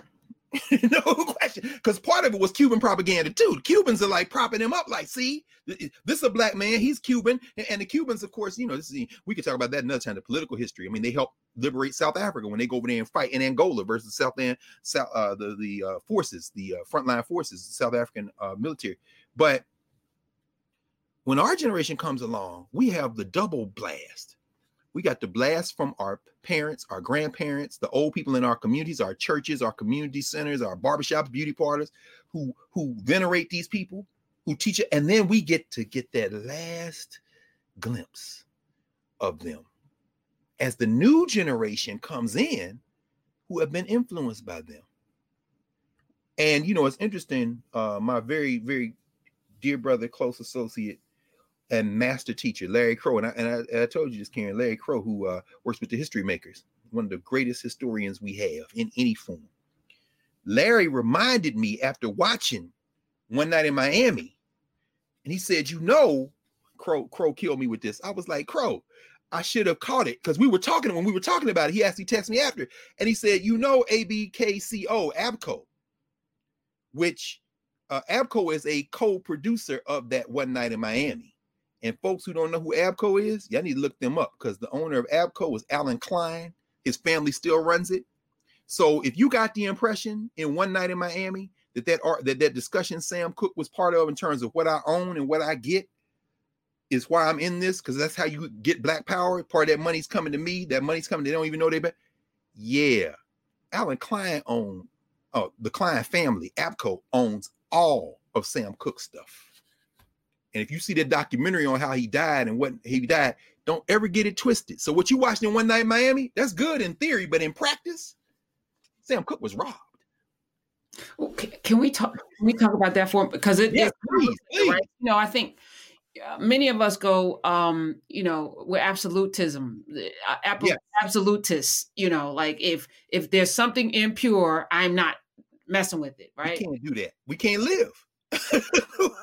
So can you know, as we suss through the 1776 project, 1619, you know, like it's almost as if people are looking for that one thing that's wrong to discount the whole thing. Oh, yeah. And I keep saying we need to chew up the meat, take the nourishment, spit out the bones. Yes. Take what's good and build from there.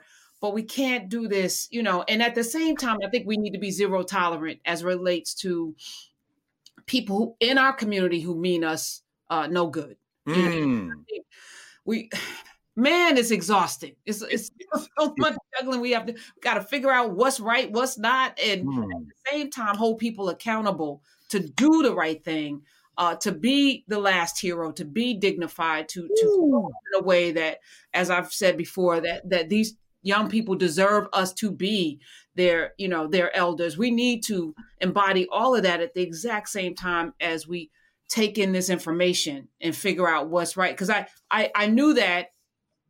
And at the same time, as I'm watching that discourse with Sam Cooke, I'm like eyebrow up. I watched the documentary. the two killings of Sam Cooke. Is it? I think Yes, that's what yes, it's called. yes. And I know that he didn't die the way they say he died. I know that there was something more to it, and I know it has something to do with power. He didn't make it to 35. Otis Redding didn't make it. Did he even make it into his 30s? Otis Redding? I mean, Otis Redding was in his 20s when he passed. That's right. Yeah, I mean, it's like those powerful brothers setting the course. For what it looks like, they didn't make it, and somehow, Sam Cooke was lascivious and he was, doing shenanigans. But yeah, why didn't he have his masters when he died? When that was his whole entire thing. And the people that produced this,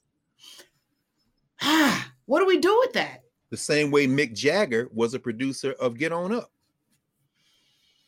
I mean, in other words, you wait till they die.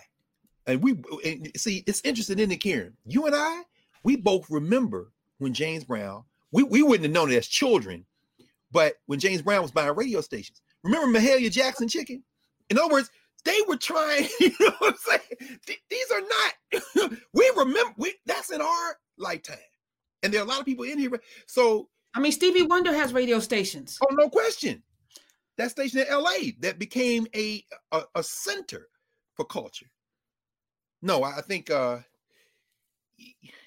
chewing up the meat, spitting out the bones is an incredibly difficult exercise under the best circumstances.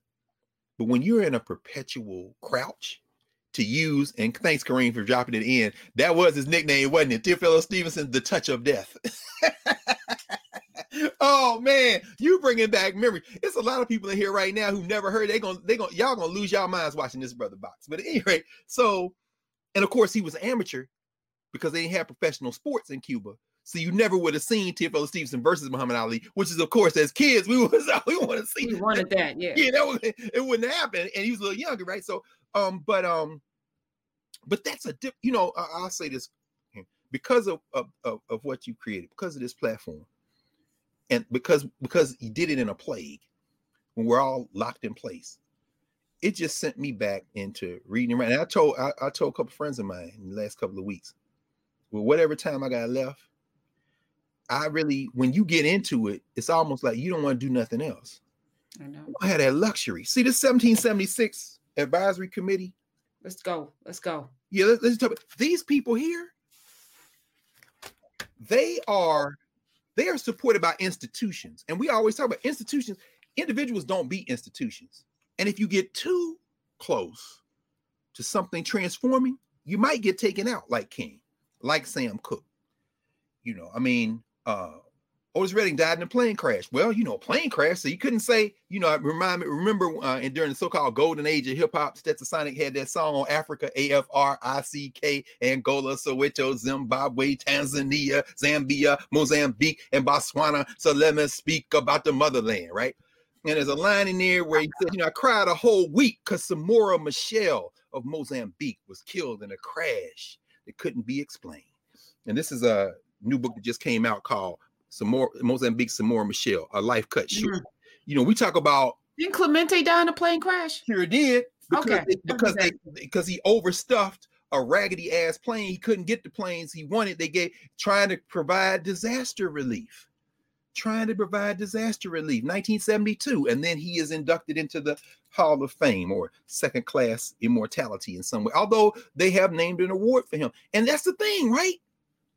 Henry Aaron. I was gonna ask, did Ron Brown die in a plane crash? He sure did. Okay, I'm just asking. Yeah, he did. All right, but look, you provoking. Look, those of you who know the rest of that story, y'all go look for it. We won't even say the answer because this is where it gets crazy, right? As the old saying goes, it ain't paranoia if it's true. You know what I'm saying? And it's certainly in paranoia if you have a good reason to believe they after you. It ain't paranoia if they are after you. Now, who they are, who you are, may switch from piece to piece. But in terms of this 76 commission, these people are subsidized. In other words, they are backed by institutions, and individuals don't beat institutions, y'all. So I'll just say this very quickly for an opening thing, just very quickly. We won't spend a lot of time on this because this is something it ain't going away. Because this ain't the beginning of it. This is the continuation of it.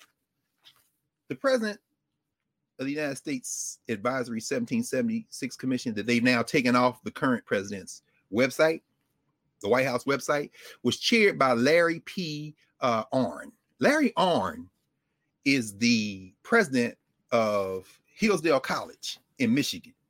They got a DC campus. In 2019, they had a visitor.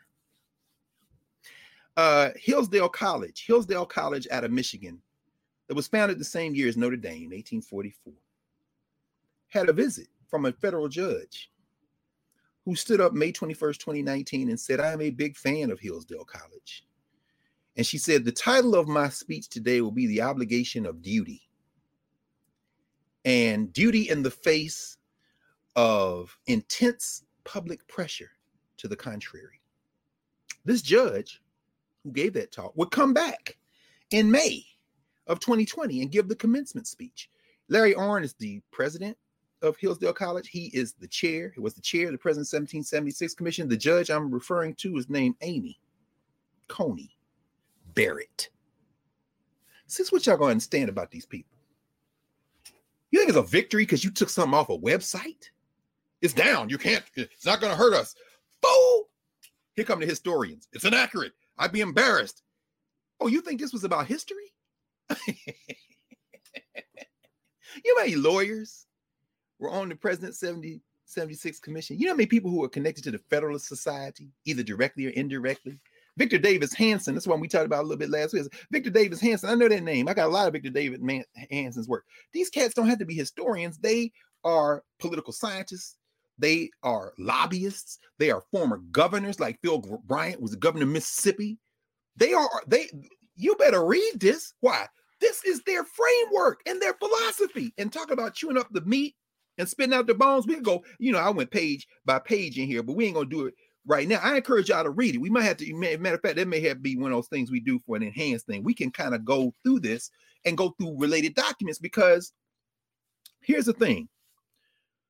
The fight in this country is a fight over foundations. We're not looking to remember America. We want y'all to leave us alone and everybody be treated fairly. Now, that gets lost in the conversation. The 1619 Project, it seems to me, and knowing either directly or indirectly most of the people who wrote for that, from Nicole Hannah-Jones to, Tam, but Jess, I'm thinking about the people who are prominent names, and I got a chance, Wesley Morris. I met many of them when they came down to the to the Museum of African American History and Culture, and they had a long day seminar, and I participated, on all through the entire day, including a wonderful session with high school and middle school students. Shout out to all the teachers who brought their students from the DMV, the area, to the museum. And, Spencer Crew at the time was the interim director, and my good friend Kinshasa Conwell, the deputy director. Jake Silverstein, the editor of New York Times Magazine, the whole crew. Nicole Hannah-Jones, who, is taking all kind of fire unfairly. I think the 1619 Project ultimately is an attempt to recast the narrative of what this country is. And that is heroic work. That is important work. It is not nearly original work, because Black people have been doing it all along in the Black press. It's interesting thinking about, I'll get to that in a minute. That's starting to my Chancellor Williams. We'll come to that in a second. The 1776 Commission seeks to defend the white nationalist rendering. Because here's the thing. We get caught up in what's the truth, what's not the truth. No.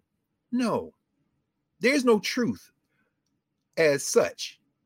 One of the things they say very early on in the report is that, and let me see if I can find it, because you're not marked all over it, and I write very small. So you all know, those of you who know me, I just hold it up so when I start taking notes, they just get real little. It's smaller than the print, right? So I'm writing it. Take me forever to go through the thing. When they start talking about the idea of facts, like they say, for example, the facts of our founding are not partisan. They are a matter of history. Controversies about the meaning of the founding can begin to be resolved by looking at the facts of our nation's founding. Let's pause right there. That's the first evasion. You can have one fact interpreted many different ways. So facts don't resolve the question of meaning. In fact, fact and meaning are two separate things. So understand why the historians getting caught up on what's factual and not. That's not the point. Can we all agree that the United States what became the United States separated from England? Yes, that's the fact. Now, they did it, and that they did it because they wanted to be free from them, and they wrote documents. Yes, that's the fact. Now, if you want to argue about emphasizing the meaning of those facts, you're going to have to get close to the people who were in the room and the people who are descendants of those who were in the room and how they're looking at it. And you've never asked Black people what they thought. So the 1619 Project begins to gesture toward that recasting. But here's the problem. Here's a deep problem with this. And here's where the thing gets real ugly. Some things ain't going gently into that good night. Some of these things can't be discussed politely and end up in polite conversation. Sometimes you can't have peace without confrontation. This is the man, Lerone Bennett. Yeah, man, I started pulling, I love Lerone Bennett. That was my man. So I started pulling more Lerone. He got a book called Confrontation in Black and White. He's got another book called The Negro Mood. These are little books. And he's talking about how, at some point you got to make a decision. Are you going to confront this thing? Because if you don't confront it,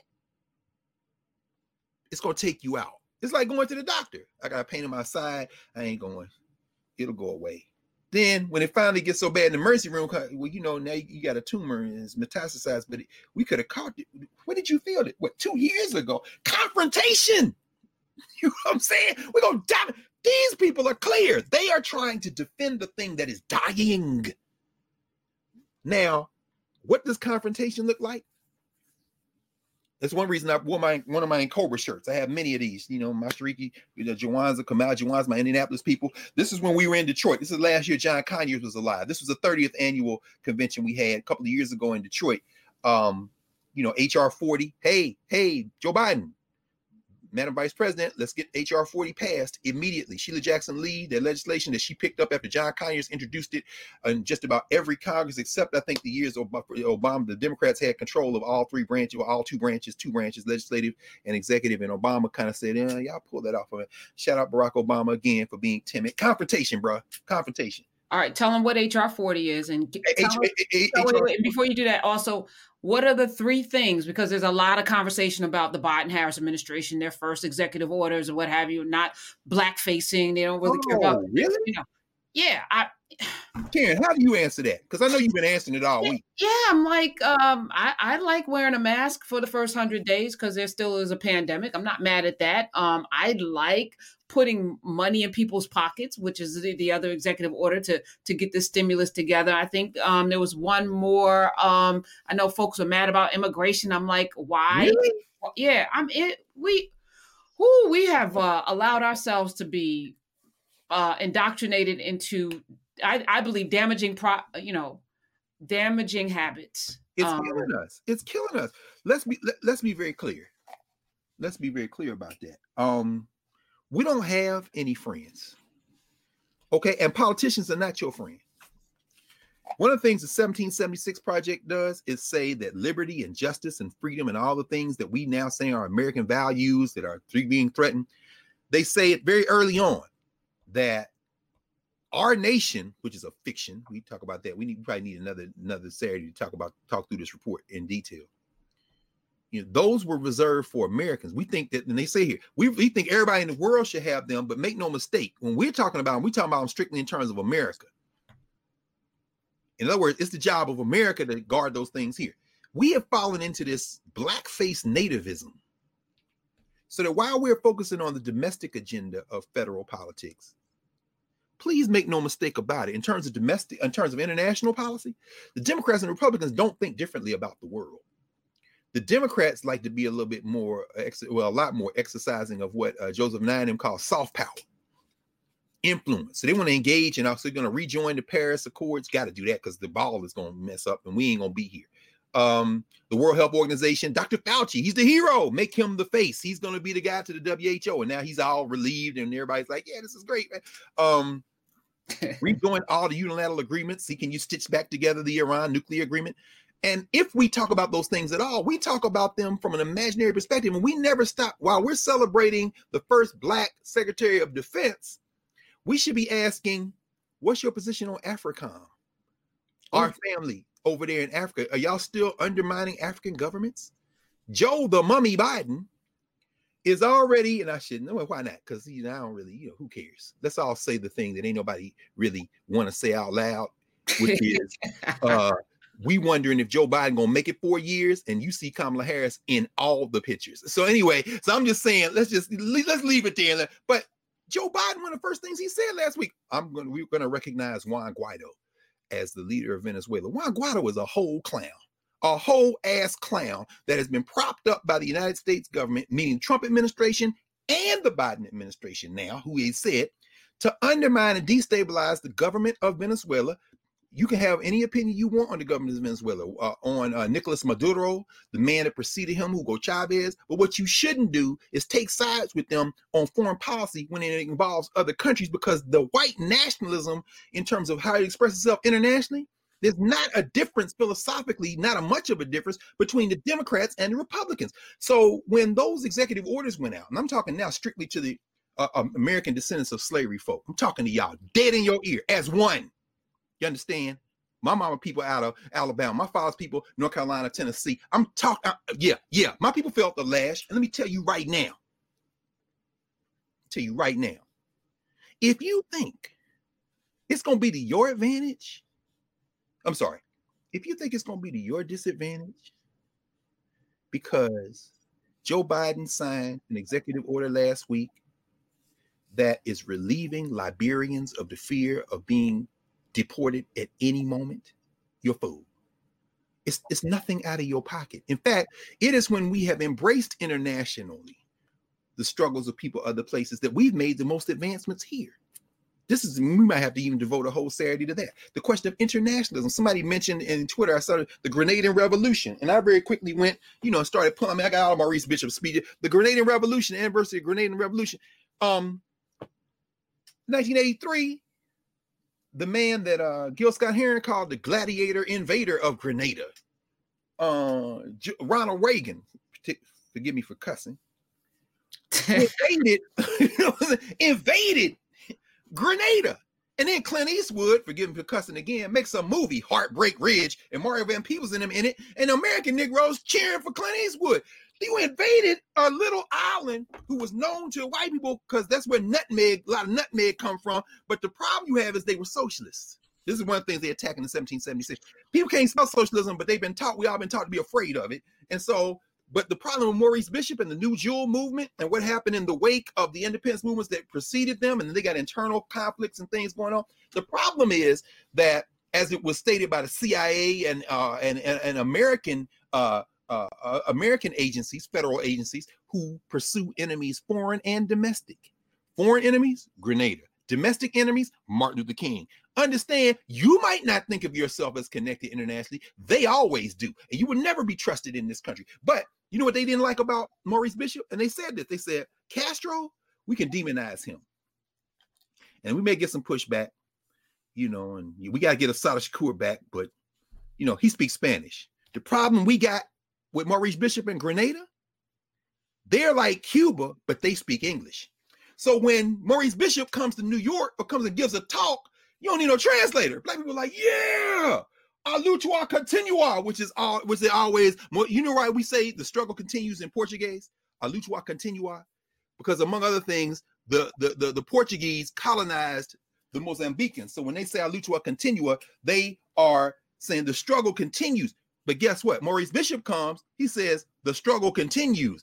And the cab driver in Harlem is like, yeah, the struggle continues. We got to get rid of this guy. You don't never pick the Americans who are dogging you here over somebody who's taking an L, especially when they look like you. So those ADOS artists, look, that executive order that postponed or forestalled the Liberians getting deported, that's a good thing. Also, they got rid of the Muslim ban. But guess what? The Muslim ban is also an African ban. Yep. Nigeria was on that list. So everybody, how do you think you feel? You call yourself ADOS and your best friend is Florence Nwako because she was born in Houston or Nashville or New York City, but her parents or grandparents came from Nigeria, and she got family worried about this. Not no more. They got rid of it. And I don't care where you were born. If you say assalamu alaikum, somebody say walaikum salam to you, you on the enemy's list, especially if you look black. I was asking my students last week, class started a couple weeks ago. I said, y'all tell me, put it in the chat. We all on Zoom. When did Howard University begin to be referred to as the Mecca? They don't know. I said, why? Some of them guessed, and they guessed correctly. They said, Malcolm X, Nation of Islam. Yes, it was the 1960s. Y'all think about this. Who in the hell gonna call a black place the Mecca? Mecca, as in Islam, as in Muslims, as in Nation of Islam, Elijah Muhammad, okay? Malcolm X, understand, Betty Shabazz.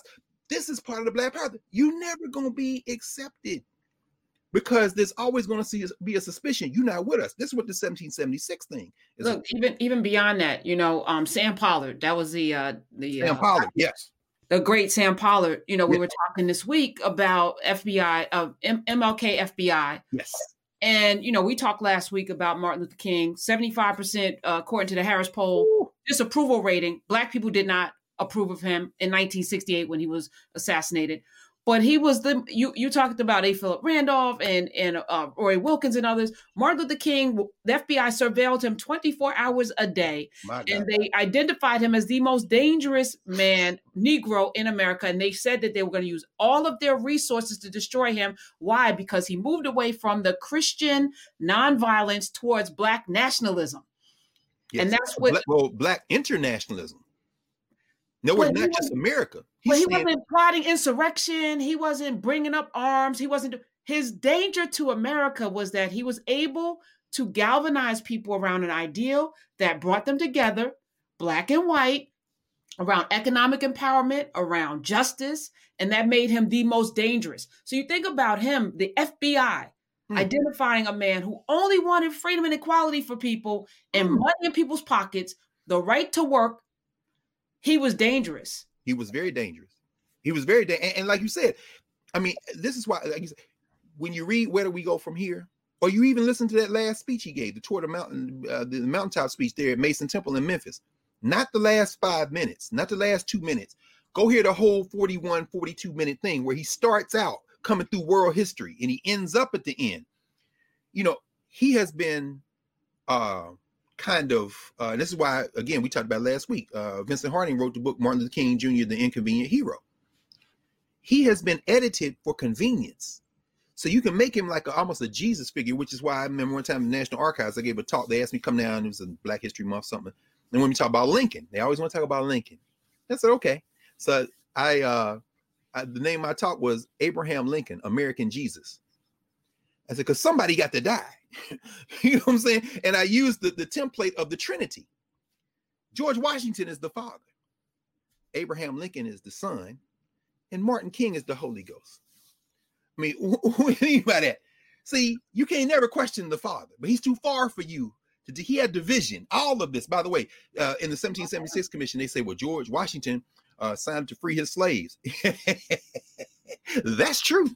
But the question you got to ask yourself is, how many of them Africans they had in Mount Vernon did George Washington own? And how many did Martha own? And the answer to that question is George Washington, who was given his first African to enslave at age 11, when Washington married Martha Custis, her first husband had died without a will, and she inherited everything, including like 130 something Africans. She had more enslaved Africans than he did. And so when he left in his will, he said, the people the descendants of those who I own, he used to sell them. He used to bargain with them. He used to barter with them. Used to chase after them. No, yeah, on a judge. On a judge. Shout out to On a Judge and Hercules left Philly like, peace. I ain't never coming back. Yeah, read Erica Dunbar's book. I mean, Erica's the latest one to talk about this. On a Judge up here in New England, like, okay, yeah, I'll come back if you guarantee me freedom of my children. He said, what the hell? He said, peace. And you ain't never gonna see me see me again. What she called? What was the name of because she did a children's version, like a young people's version. Never caught. Erica Dunbar. Go get that. But yeah, Hercules the cook, We out. When they got to Philly, look, Philly then and now, they trail. They said, we out. We not gonna come. So Washington, though, in his will, yes, 1776 project, yeah, commission, that's true. He sure did. He said, upon my wife's death. Oh, upon your wife's death. And he didn't have the power to free what they call dowry slaves. Dowry slaves mean when he married her, she owned these other Africans. He don't have the power to free them. So not only was the majority did get freed, you wrote in your will that the ones you had the power to free, they should be freed after your wife died. But watch this. Not even a year later, 1800, he died in 1799, I think. Martha freed those Africans, or the descendants of those Africans that Washington had enslaved. You know why? Karen, you're going to love this. Who are Africans to other people? Who are they to each other? Who are Africans to Martha Washington? You're racist. Who, by the way, her descendants moved upriver to a place called Arlington Plantation. The Custis family, one of the descendants married a cat named Robert E. Lee. Arlington, which is now National Cemetery, began life as a plantation with the enslaved Africans of the George Washington family through Martha Washington. And that's one of the reasons why when the Civil War jumped off, two things happened. Number one, I think it was Montgomery Meigs, who was the Secretary of the Army. They started burying people beginning in Mrs. Lee's Rose Garden, saying, you ain't never coming back up here, you traitor to the race. I'm traitor to the country, Robert E. Lee. So they started burying people there, and they buried a bunch of Africans out there. If you go with this part of the cemetery where you just see tombstones that say citizen, those are the Africans who had come out of enslavement, and they buried them in Arlington. That's when it became a national cemetery. Number two of the two, that's also where they had Freedman's Village. They had one in Arlington, they had it in Arlington, Virginia, and they had Arlington National Cemetery. Because if you look at Arlington National Cemetery, it's in D.C., it's also in Arlington, Virginia. So, I mean, all that's the same thing. Anyway, so this is what you're going to love. Who are Africans to other people? They're things to make yourself proud because you gave them citizenship, or they're slaves or whatever. But who are they to each other? They don't give a damn. In other words, before George Washington died, they was breaking tools. They was running away. After he died, and they found out that those who had been brought and descendants of those who've been brought by him into the marriage. Wait, imagine this. This is where they need to make a movie. Let's get Regina King on this one right here. Or say, Regina, sis, make this movie. Imagine the scene. You in Mount Vernon. The man is dead. The sister comes out the house, which is why I love Malcolm X. One of the things he really did that really kind of hurt us is when he made that analogy between house Negroes and field Negroes. It made us think everybody in the house was a sellout and everybody in the field was trying to get away. That ain't true. Lots of cats that was about that life lived in the house, and there were some Negroes that wasn't trying to do nothing else, was living in the field. So, but at any rate, imagine this: the old man is dead. Sister comes out the house. She didn't learn how to read clandestinely. General Washington left a will. What did it say? Say any of us who he owned, when Mrs. died, we free. Oh, well, shit, let's kill her. Martha Washington found out that there were rumors of plots at Mount Vernon because they had found out that some of them will be freed upon her death. Martha Washington went to the courthouse and freed them Negroes. Like, shit, I'm not even risking it because y'all done found out that he said that y'all free when I die. I can't eat no more. I can't sleep. Oh, no. You got to love our people. They was going to kill her. HR 40, really quickly. I don't want to forget that. Yes, we got people to ask questions. HR 40 is the reparations bill. When John Conyers first introduced it, back in the 80s. In fact, this is where the National Coalition of Blacks for Reparations in America was founded. It was people who had been struggling for reparations for years, since the 1890s, Callie House and them, 1930s, 40s, and 50s, Queen Mother Moore and them, the Republic of New Africa, Amari Obadeli, Gaidi Obadeli. Some of them Africans are still around. Shout out to my people down in Miami, all those cats, General Rashid and all of them, coming forward. A lot of people are writing about it now, and then a lot of people are in it, still doing it. Nkechi Taifa and all the folks are involved in that. Aja Toro, a lot of sisters like Mashriki Jawans and them, Kamal Jawans and them, all the people in Cobra, very important. So 89 is founded in part because John Conyers is in Detroit, which is a major hub of the reparations movement. Reparations Ray Jenkins, for example. I mean, so many people very important in this movement. Conrad Worrell out of Chicago. And I could go on and on and on, but I won't. Herbert Dougherty out of New York. I mean, we can talk about a lot of these people. Ron Daniels out of Ohio, by the way. But I just thinking about these people. These are people I struggled with who brought me into this thing, trained me into this thing, and who, when I hear people now talking about reparations, you know, I'm glad to see Ta-Nehisi and them writing stuff. And, you know, Sandy Darity's been doing scholarship on it for 30, 40 years. It's very important. But these are the people who, when they see that, they say, good, let's keep pushing. Let's keep pushing. They're not saying don't do it, but they're saying, so the 8 hours people who are coming on now saying that nobody was talking about it until y'all brought it up. Hey, let's use that momentum to keep going too. Let's not beef about this. As you say, chew up the meat, spit out the bones. HR 40 was introduced by John Conyers in the late 80s.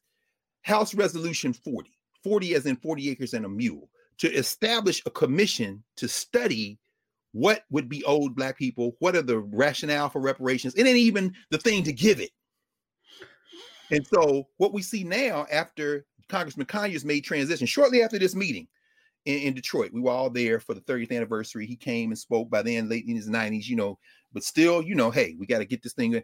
And so Sheila Jackson Lee out of Texas, Juneteenth and all that, you know, I'll pick up the baton.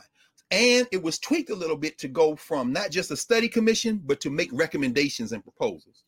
So now, for the first time since the first 2 years of the first Obama administration, the Democrats have the House, have the Senate, and the White House. So it's time now to pass HR 40 because, and y'all go double check me on this, but I'm pretty sure I'm correct.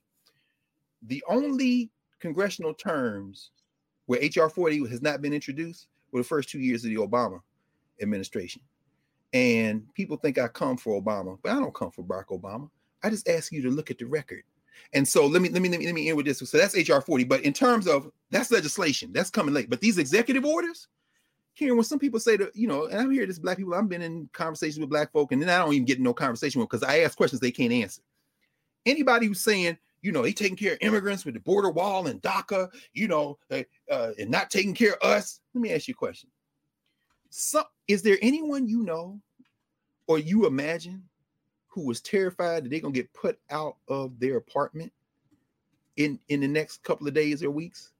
That because there's an executive order now that says we're going to forestall all evictions through at least the end of March, and then until we can get into the legislature and pass some more legislation, but at least now you ain't got to worry about it. Is there anyone in terms of food insecurity, SNAP and WIC and all that, because of the executive order now is going to expand those programs by at least as much as 15% in advance of getting this other legislation through? Is there anyone you know who DACA may apply to, who came here not from Mexico or Honduras or Costa Rica? Although for the life of me, I don't understand why you think somehow denying those people is somehow doing anything other than undermining our common humanity. Is there anybody from other places in the Caribbean and Africa who might fall under DACA?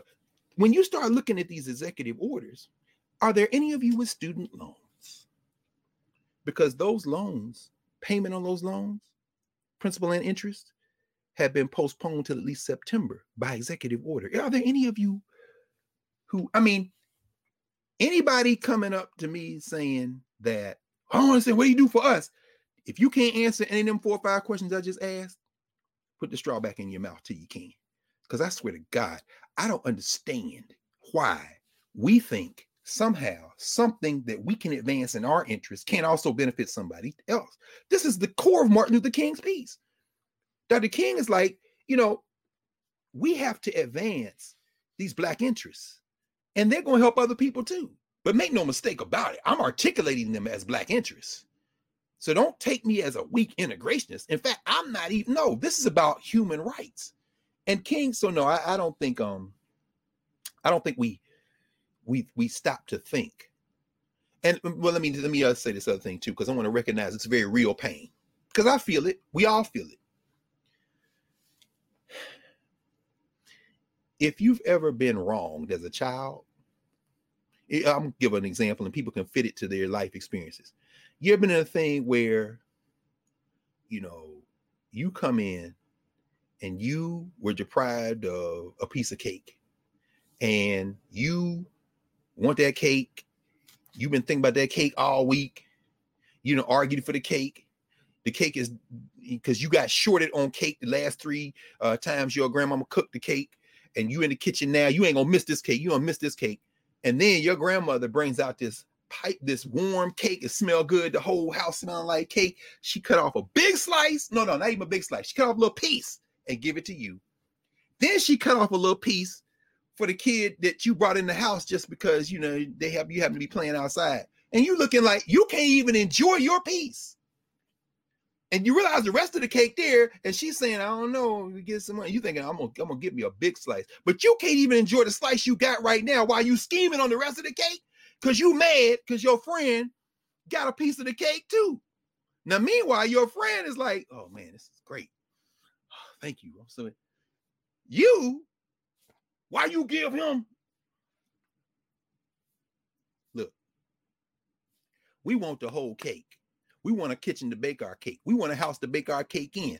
But if you're going to get caught up because you ain't had nothing and you try and get a little something right now and you mad because somebody else got something who is equally deserving.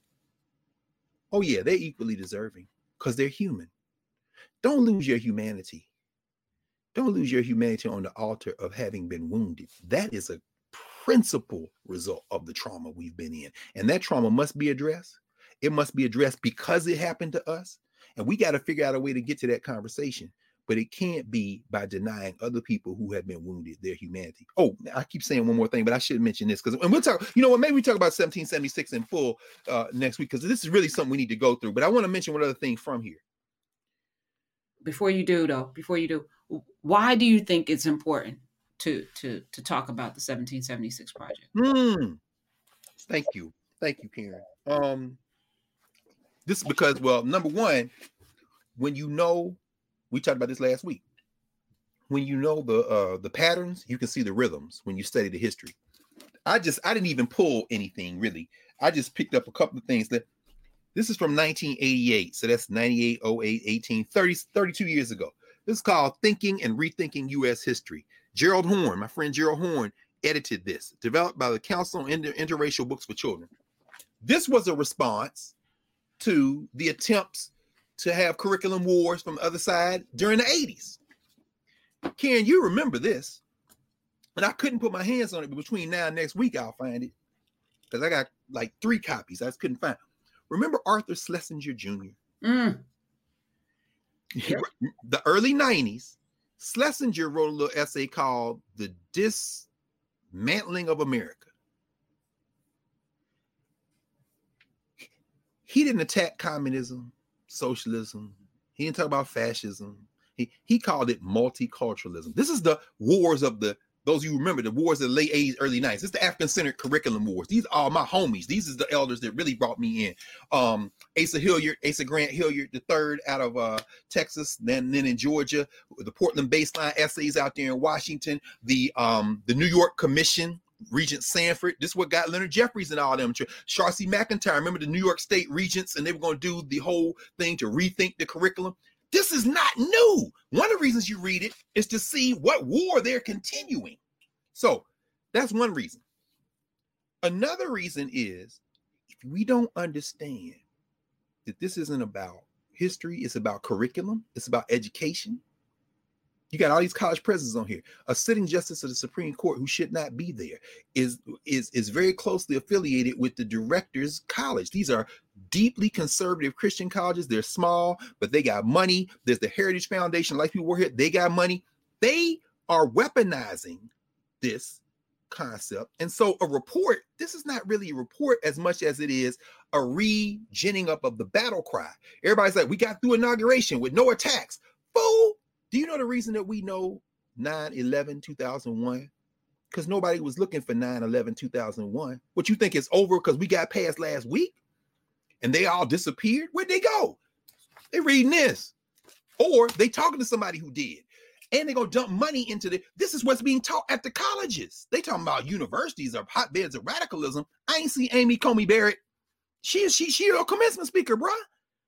We know what y'all doing, but no, we don't know what you're doing if we're not paying attention. And the thing that really got me, this is maybe the last thing I'll say for today, is that when we think of our arguments to combat this kind of thing, everything has to be renegotiated. This is why 1619 Project is a threat, because they're gesturing into a direction that makes people think, wait, are they trying to renegotiate the fundamental terms of this society? In the 1776 Commission, and we need to go through this really section by section, one of the things they're very much concerned about is the idea that America has these universal principles that must never be abandoned. And the we they're talking about is a we never negotiated. And so there's going to have to be a confrontation, because we don't want to be confrontational with this. And if we're not confrontational, we're never going to get to the point where we can actually build, because they say on the first page as well, these facts provide necessary and wise cautions against, watch this, unrealistic hopes, and checks against, watch this, pressing partisan claims or utopian agendas too hard or too far. Nigga, you can't come in the house. That's too hard, too far. Now, wait, and you can't build no business of your own. That's unrealistic hope. This is designed to keep us on the plantation. We'll pause there, because we're going to have to get into the chapter and verse. There's a lot more to this, because we really want to go through it, because we want to talk about Dred Scott. We're going to talk about all the things that are connected to this. This is the same curriculum they've been teaching.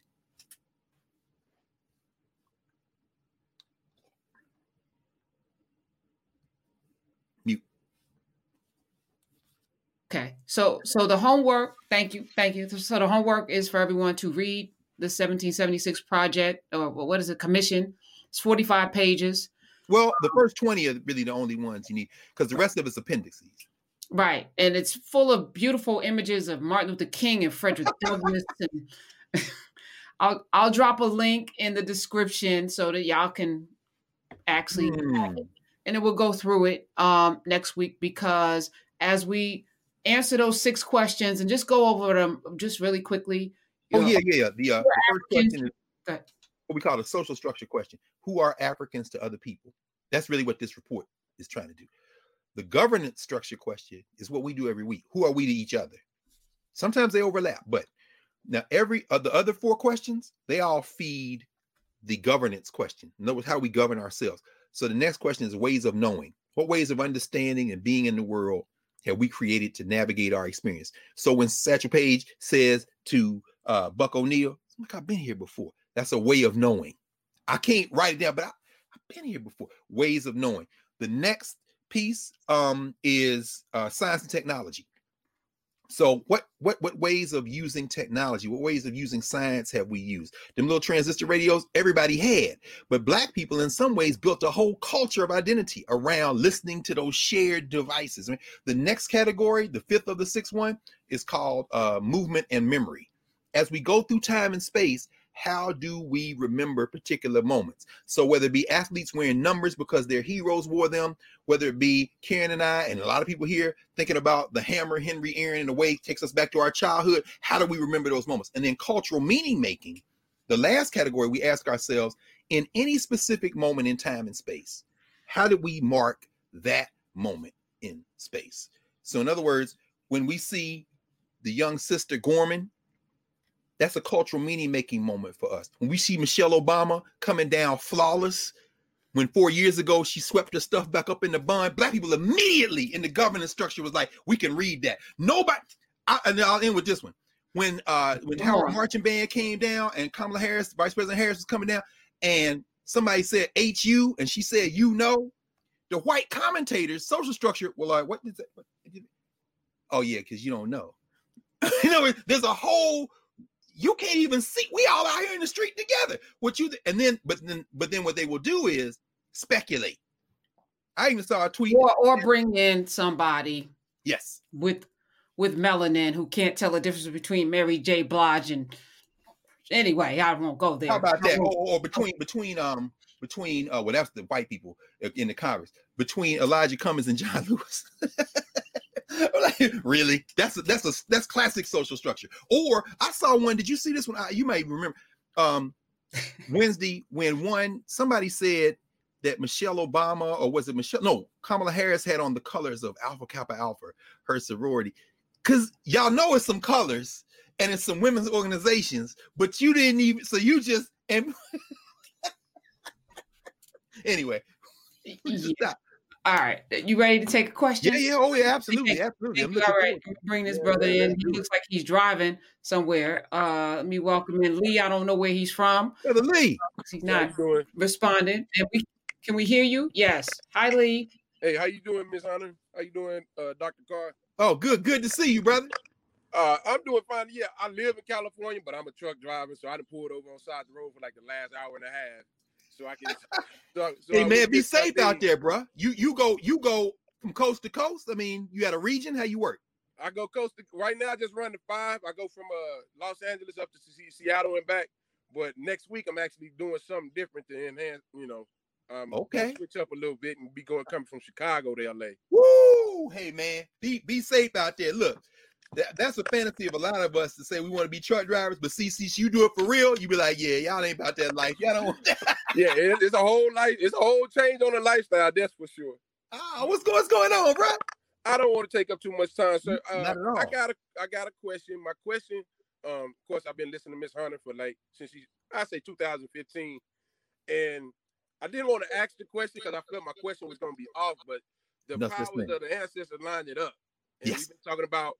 Professor Hunter been talking about re-looking at everything different. We got to re-examine everything. Yes. And as an ex-youth pastor, my thing is the spirituality part of it.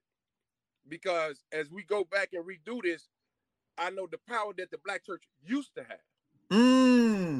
I believe, in my own opinion, that we need to harvest that power. But my thing is, when you start looking at the Bible and the way it's been I want to say it's been the buckle of white supremacy holding the belt together. Woo! When you start looking at it, they done made a lot of things seem taboo, as far as like voodoo and stuff like that, spiritual stuff. Even though when you go look, I asked my wife, is there voodoo in the Bible? She was like, no. I said, but why did they spread blood on the doorstep, on the top of the door? Come on, brother. And I said, and it's other parts when even with Saul called up, he called Samuel up. And even before that, when they sacrificed the animals to get the clothing, God had to sacrifice. Yes, sir. And Legion, my brother Jeremiah Wright always talks about Legion. Remember when Christ had to cast them demons? Yes. My question is, how can we go to that, take that to the people and say, hey man, this stuff we got to look at. We may have all been taught wrong. And you know how Black people is with their Jesus. And I'm not saying Jesus already. I'm just saying there's a lot of things spiritually that we've been mistaught, misled, like Carter G. Wood said, miseducation of Negro. We had a whole miseducation of spirituality. Yes. Because when you go in a Black church, don't nobody call on the blood like we do. Nobody. I mean, just look at the white lady. She didn't say the angels from Europe. She said the angels from 2 distinct places, Africa and Australia. Yes. Originally and the original. Come on, brother. So my thing is there a way that we can approach the older and the new to try to reharness their power while teaching them, like, hey, man, that Bible right there, yeah, it's good, but there's a lot of misconception there that we got to, and because people run away from it real quick. Let me ask you right quickly, where you from? From Crescentville, Missouri, right off the 55, the original home of Cedric the Entertainer. Come on, brother. Yes, sir. I asked you St. Louis about Missouri. I'm the one that asked you the question about Missouri. Yes. And I started reading the book, and oh my God, that book got me right now. Oh, that Broken Heart joint? I would have got it the very next day. I ordered it that night. That's crazy, right?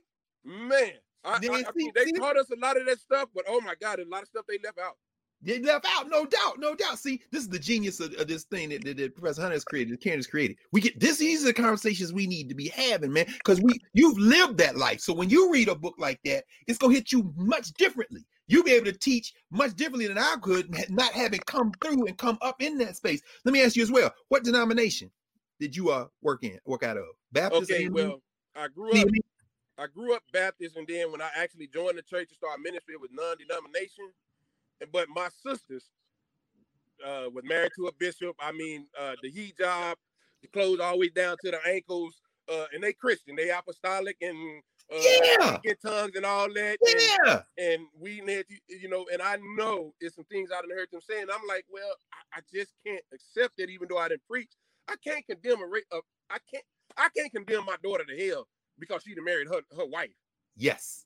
And I just can't accept that. Well, you know what? There it is. I think, Lee, what you're doing right now is can I just jump into? I'm sorry, Doc. No, and Lee, thank you. I know you're in your truck, and I want to just thank you for pulling over to the side of the road and being safe, and thank you for being a part of this family.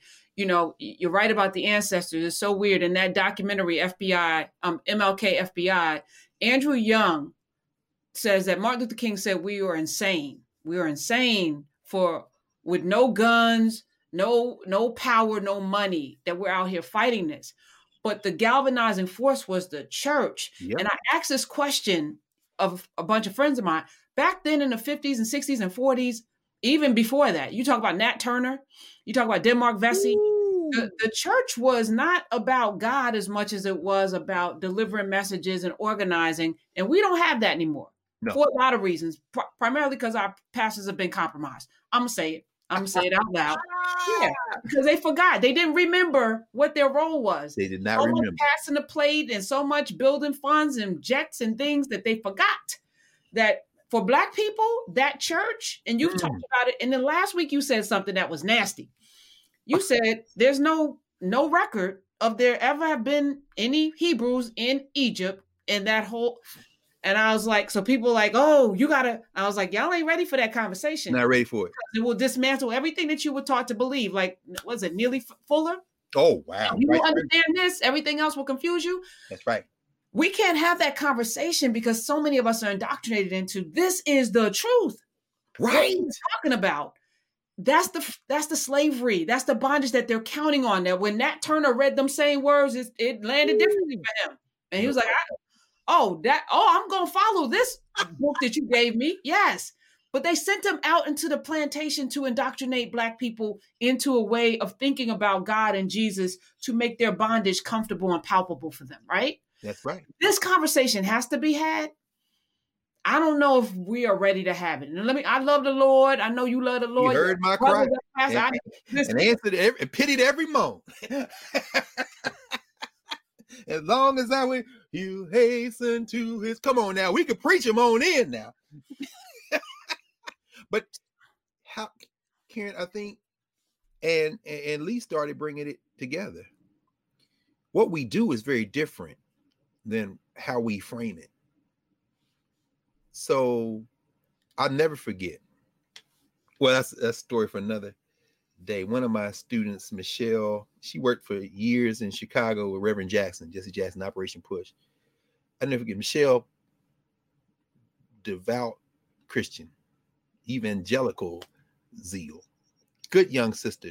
I had been at Howard probably about 5 or 6 years. We were in my Black Aesthetics class. That's when my classes were small enough to fit in a regular classroom. Now, you know, my lowest class I have 100 students now. So you may have 300, but in this room, we were all sitting in a circle. It's about 40 of us. We were reading together a book by Bob Clyde Taylor, called The Mask of Art. Some of you all may know that book. It's really on whiteness and the somebody just texted me, the disuniting of America. Right. That was Arthur Schlesinger's book. Thank you. The disuniting of America. And I'm coming back to the story, but I should make this point as well. This 1776 project you can get for free in PDF. When Arthur Schlesinger wrote his attack on the African-centered movement, he had pictures in there of Leonard Jeffries, Malana Karenga. He naming the people, Malefi Asante. In other words, it was a hit piece on the African-centered movement. He didn't even know the real G's underneath them. Asa Hilliard, he mentions it, but he didn't mention Jacob Carruthers in them because he didn't know. This is the man who's considered Kennedy's historian. His father was a historian. So people talking about the 1776 project, they don't have any historians. Arthur Schlesinger was a historian all y'all respected, a liberal historian back. Anyway, the book was eventually published for purchase in bookstores. You could get it, but the first version of the book, which is why I got to root around here. I usually keep a couple of copies. I know I didn't put everything in storage. The first versions of the book were printed in hardcover with a slip jacket, a little slim volume, published and distributed by Federal Express out of Memphis. They were given away free. So you gotta understand intellectual warfare as it relates to curriculum wars. People you think your friend, not your friend. But anyway, that's a whole nother thing. Back to the thing now. So Michelle, we in the room reading The Mask of Art. The thesis, one of Clyde Taylor's thesis, brilliant brother, graduated from Howard University. Actually went to school with Eleanor Traylor and Toni Morrison. They all taught freshman comp when they were in graduate school at Howard or beyond. Clyde Taylor ends up at NYU, film historian. I mean, just a brilliant brother. One of the most powerful people I can say I've ever encountered. There's a thinker, cultural worker. Clyde Taylor's book, The Mask of Art, is really about how whiteness operates in the field of violence that he might refer to as the art culture complex. It's the invisibility of whiteness that gives it its power. So when we say, for example, in our country, who is our? You never even thought about our. Our is where whiteness hides. So you can't fight your way into that without you always being a junior partner. That's why I say, 1619 Project is a powerful, compelling critique and posing an alternate narrative. But when you started with our, you've already erased so much of the governance structure that I don't see how you recover. So when they say, Henry Aaron is a very powerful reminder of how our nation, you don't even know Henry Aaron. In order for it to be our nation, you would have to know him. And he don't want you to know him because it ain't safe. Anyway, so we're in the circle reading this book, which is deconstructing the aesthetics. It's really a book on aesthetics. In fact, the class is called Black Aesthetics, Africana Aesthetics, as I renamed it when I came to Howard. We're reading the book, and we get to this notion of spirituality and spiritual systems.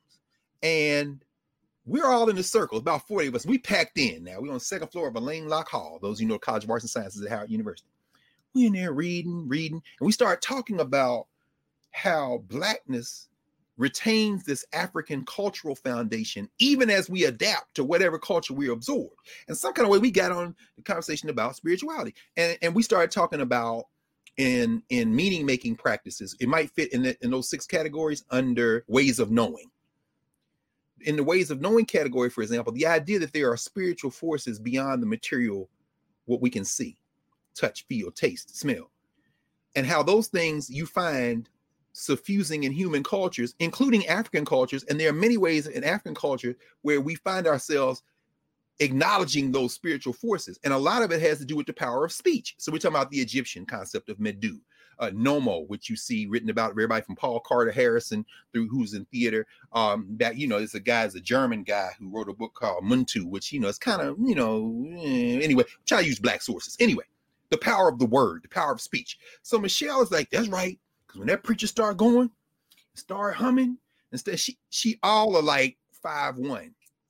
She rocking in the chair. Now we all been in this conversation. It's been heavy. You can almost feel the energy. And she said, and then he get to the end and he said, I'm gonna cover you in the blood of Jesus. And she said, G, and all of us stood up. Negro started running out the door. Now in that moment, is that Christian? Yes. Is that African? Yes. As Future would say, the rapper, at the same damn time. See, the problem we have often is a lot of things we interpret as Christian, we brought on those boats with us. When I was in Salvador Bahia, this is in 2007, Dana King and the folks at the School District of Philadelphia, after we had done the curriculum, we went to Salvador Bahia to have conversations with Afro-Brazilian school teachers about how we compare notes, share, make our curriculums better. We talking maybe like 400 teachers and students in this place in Salvador Bahia. We having this conference, this multi-day conference. And I never forget, during one of the breaks, we're out in the neighborhood looking around, and so I'm looking at these vendors, because obviously they think all tourism. And there's this older Black man sitting there, Brazilian, so I'm sure given the many variations. In fact, Cedric would know about this, who we talked to a month or so ago.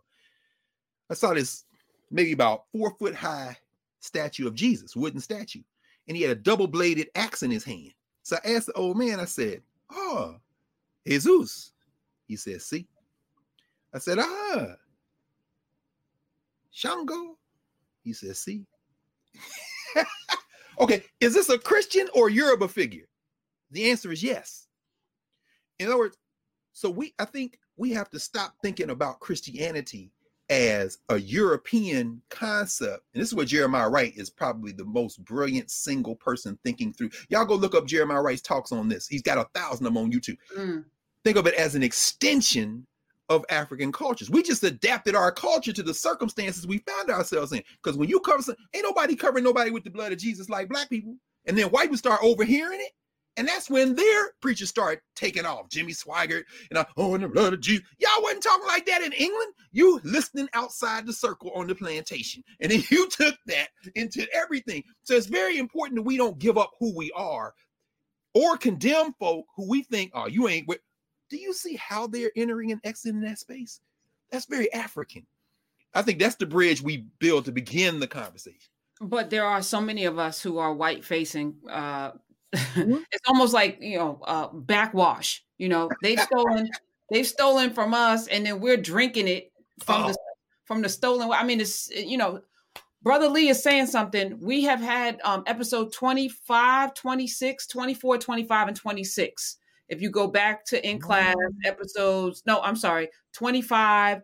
Yep, 24, 25, and 26. We talk about God there. If you want to start going down that rabbit hole, we've had now this is our 47th episode, 24, 25, and 26. You talk about the African connection. Remember the book that cost like $1,000 with the underworld? I mean, those are some amazing conversations that will start to extricate ourselves from this white-facing Christianity, which is backwash, actually. Yes. Stolen from us and given back to us. And now we're trying, and it doesn't sit right. It doesn't sit right. But it's important that we come to this because there's so many of us who give our life, hard-earned money, our time and energy. We are so rigid in the following of the letter of the law, which Jesus came back to say, so I'm not supposed to heal on the Sabbath? You brood of vipers? Come on now. I'm like, we need to have that conversation. Maybe we need to bring your brother in on this one. Yeah. Oh, yeah. No, you know what? Maybe we get Jeff in on for sure. We might be able to tease Jeremiah right. If you can do that, Dr. Carr. Yeah, I'll put you in contact with. That's please, let's do that. All right. we can. Because I grew up Christian. We grew up in the Christian church, and I don't. I can go to the church, the mosque, the synagogue, the Ile. Go to the Akon. If they're doing Yoruba. And see, but I think there is a political bridge that is a bridge too far. And that's the difference. This 1776 project, it says America is the first republic that really tries to do. And I'm thinking to myself, yeah, Haiti. See, the problem with Haiti is, first of all, there are no modern countries in the way we think about them prior to this settler colonialism. That's the first mistake of anybody reading this stuff, thinking countries, like when they get to slavery, they say slavery has existed throughout human history. Stop with that bullshit. That's some bull. What does it mean in different places? What y'all did, this is some original. That's on you. But at any rate. Caca de vaca. Caca de vaca. Say again. Caca de vaca. Caca de vaca. No question. You're right. I shouldn't say. Yes, my man Roach Brown was here. Yeah. That's shiggity. You don't even say it right. But the thing about that's okay because you quote Future. So I mean, I ain't everything in the lexicon is at your disposal. No. I ain't that deep. In fact, 1776 project, they talk about the second Federalist Papers. The Federalist Papers were written to advocate for the passage of the adoption of the Constitution. So they quote Federalist number 2 on the question of equality. And I'm thinking to myself, what about Federalist 55, where Hamilton and them are arguing that black people are property and black people are people. And of course, the phrase is coming from Future at the same damn time. In other words, don't think about these. These are not binaries. They made us into property and people. And Sean Winlitz and them talking about no property in man and all this BS. Anyway, we can come to that another time. But the whole question of Christianity is something we should probably explore. So, yeah. All right. Wait, there was something else. Something else we were just talking about. I wanted to make that point, but I forgot. Anyway, it'll come back to me. Next week too. We'll be back. That's true. We in the 50,000. So your class is 1,000 people. You get 50,000 on the Saturday. No, I think about look. The difference between our students that we teach normally in the classroom and this. And somebody had to remind me of this because we're not going back to the way it was. Everybody here with us, we're all here together. We're here because we want to be. And I'm not saying the students don't want to be in class, but what we found in the education system, and this, people are going to school because they want a good job, they want a good life, and they want to learn too, and that'll be cool. But the first thing they want is People doing this now because they want to, and I'm just so excited about it. Yeah, me too. And I love everybody. Thumbs up, y'all. Yes. Appreciate you. If you want to ask a question next week, hit me in the DMs on Twitter at Karen Hunter. Also, you can follow Dr. Gray Carr at Africana Carr on the Twitter. Oh, I'm sorry, Karen. Let me Thursday. That's what it was. I was remembering Haiti. The reason Haiti they can't digest Haiti is because in terms of ways of knowing, Vodun, which is a blend of Fon and Dahomey and Yoruba and the Catholic Church, it cannot be reconciled politically with the white agenda. It's too much. So that's why Haiti has to continually be punished in the Western imagination. It's too African. So it ain't too African because of the color of the people, it's the culture. And at the center of the culture is the spirituality. That's why when Martin Luther King breaks out of Christianity that says Jesus wasn't about materialism, this guy got to go. You have to mess our money up. It's the spiritual center of what King is doing that would never allow him to get in there. I'm not an electoral. He said, I'm a minister. I'm the son of a minister. I'm the grandson. This guy got to go. Because what he's speaking out of, we don't have any control over that. That's the point I was. And so our goal has to be to not have them control us with the Bible. That's right. That's right. Okay. I'll see you next week. I appreciate you. I love you. Yes. Love everybody else. Hey, everyone have a great weekend. We'll see y'all next Saturday. See y'all.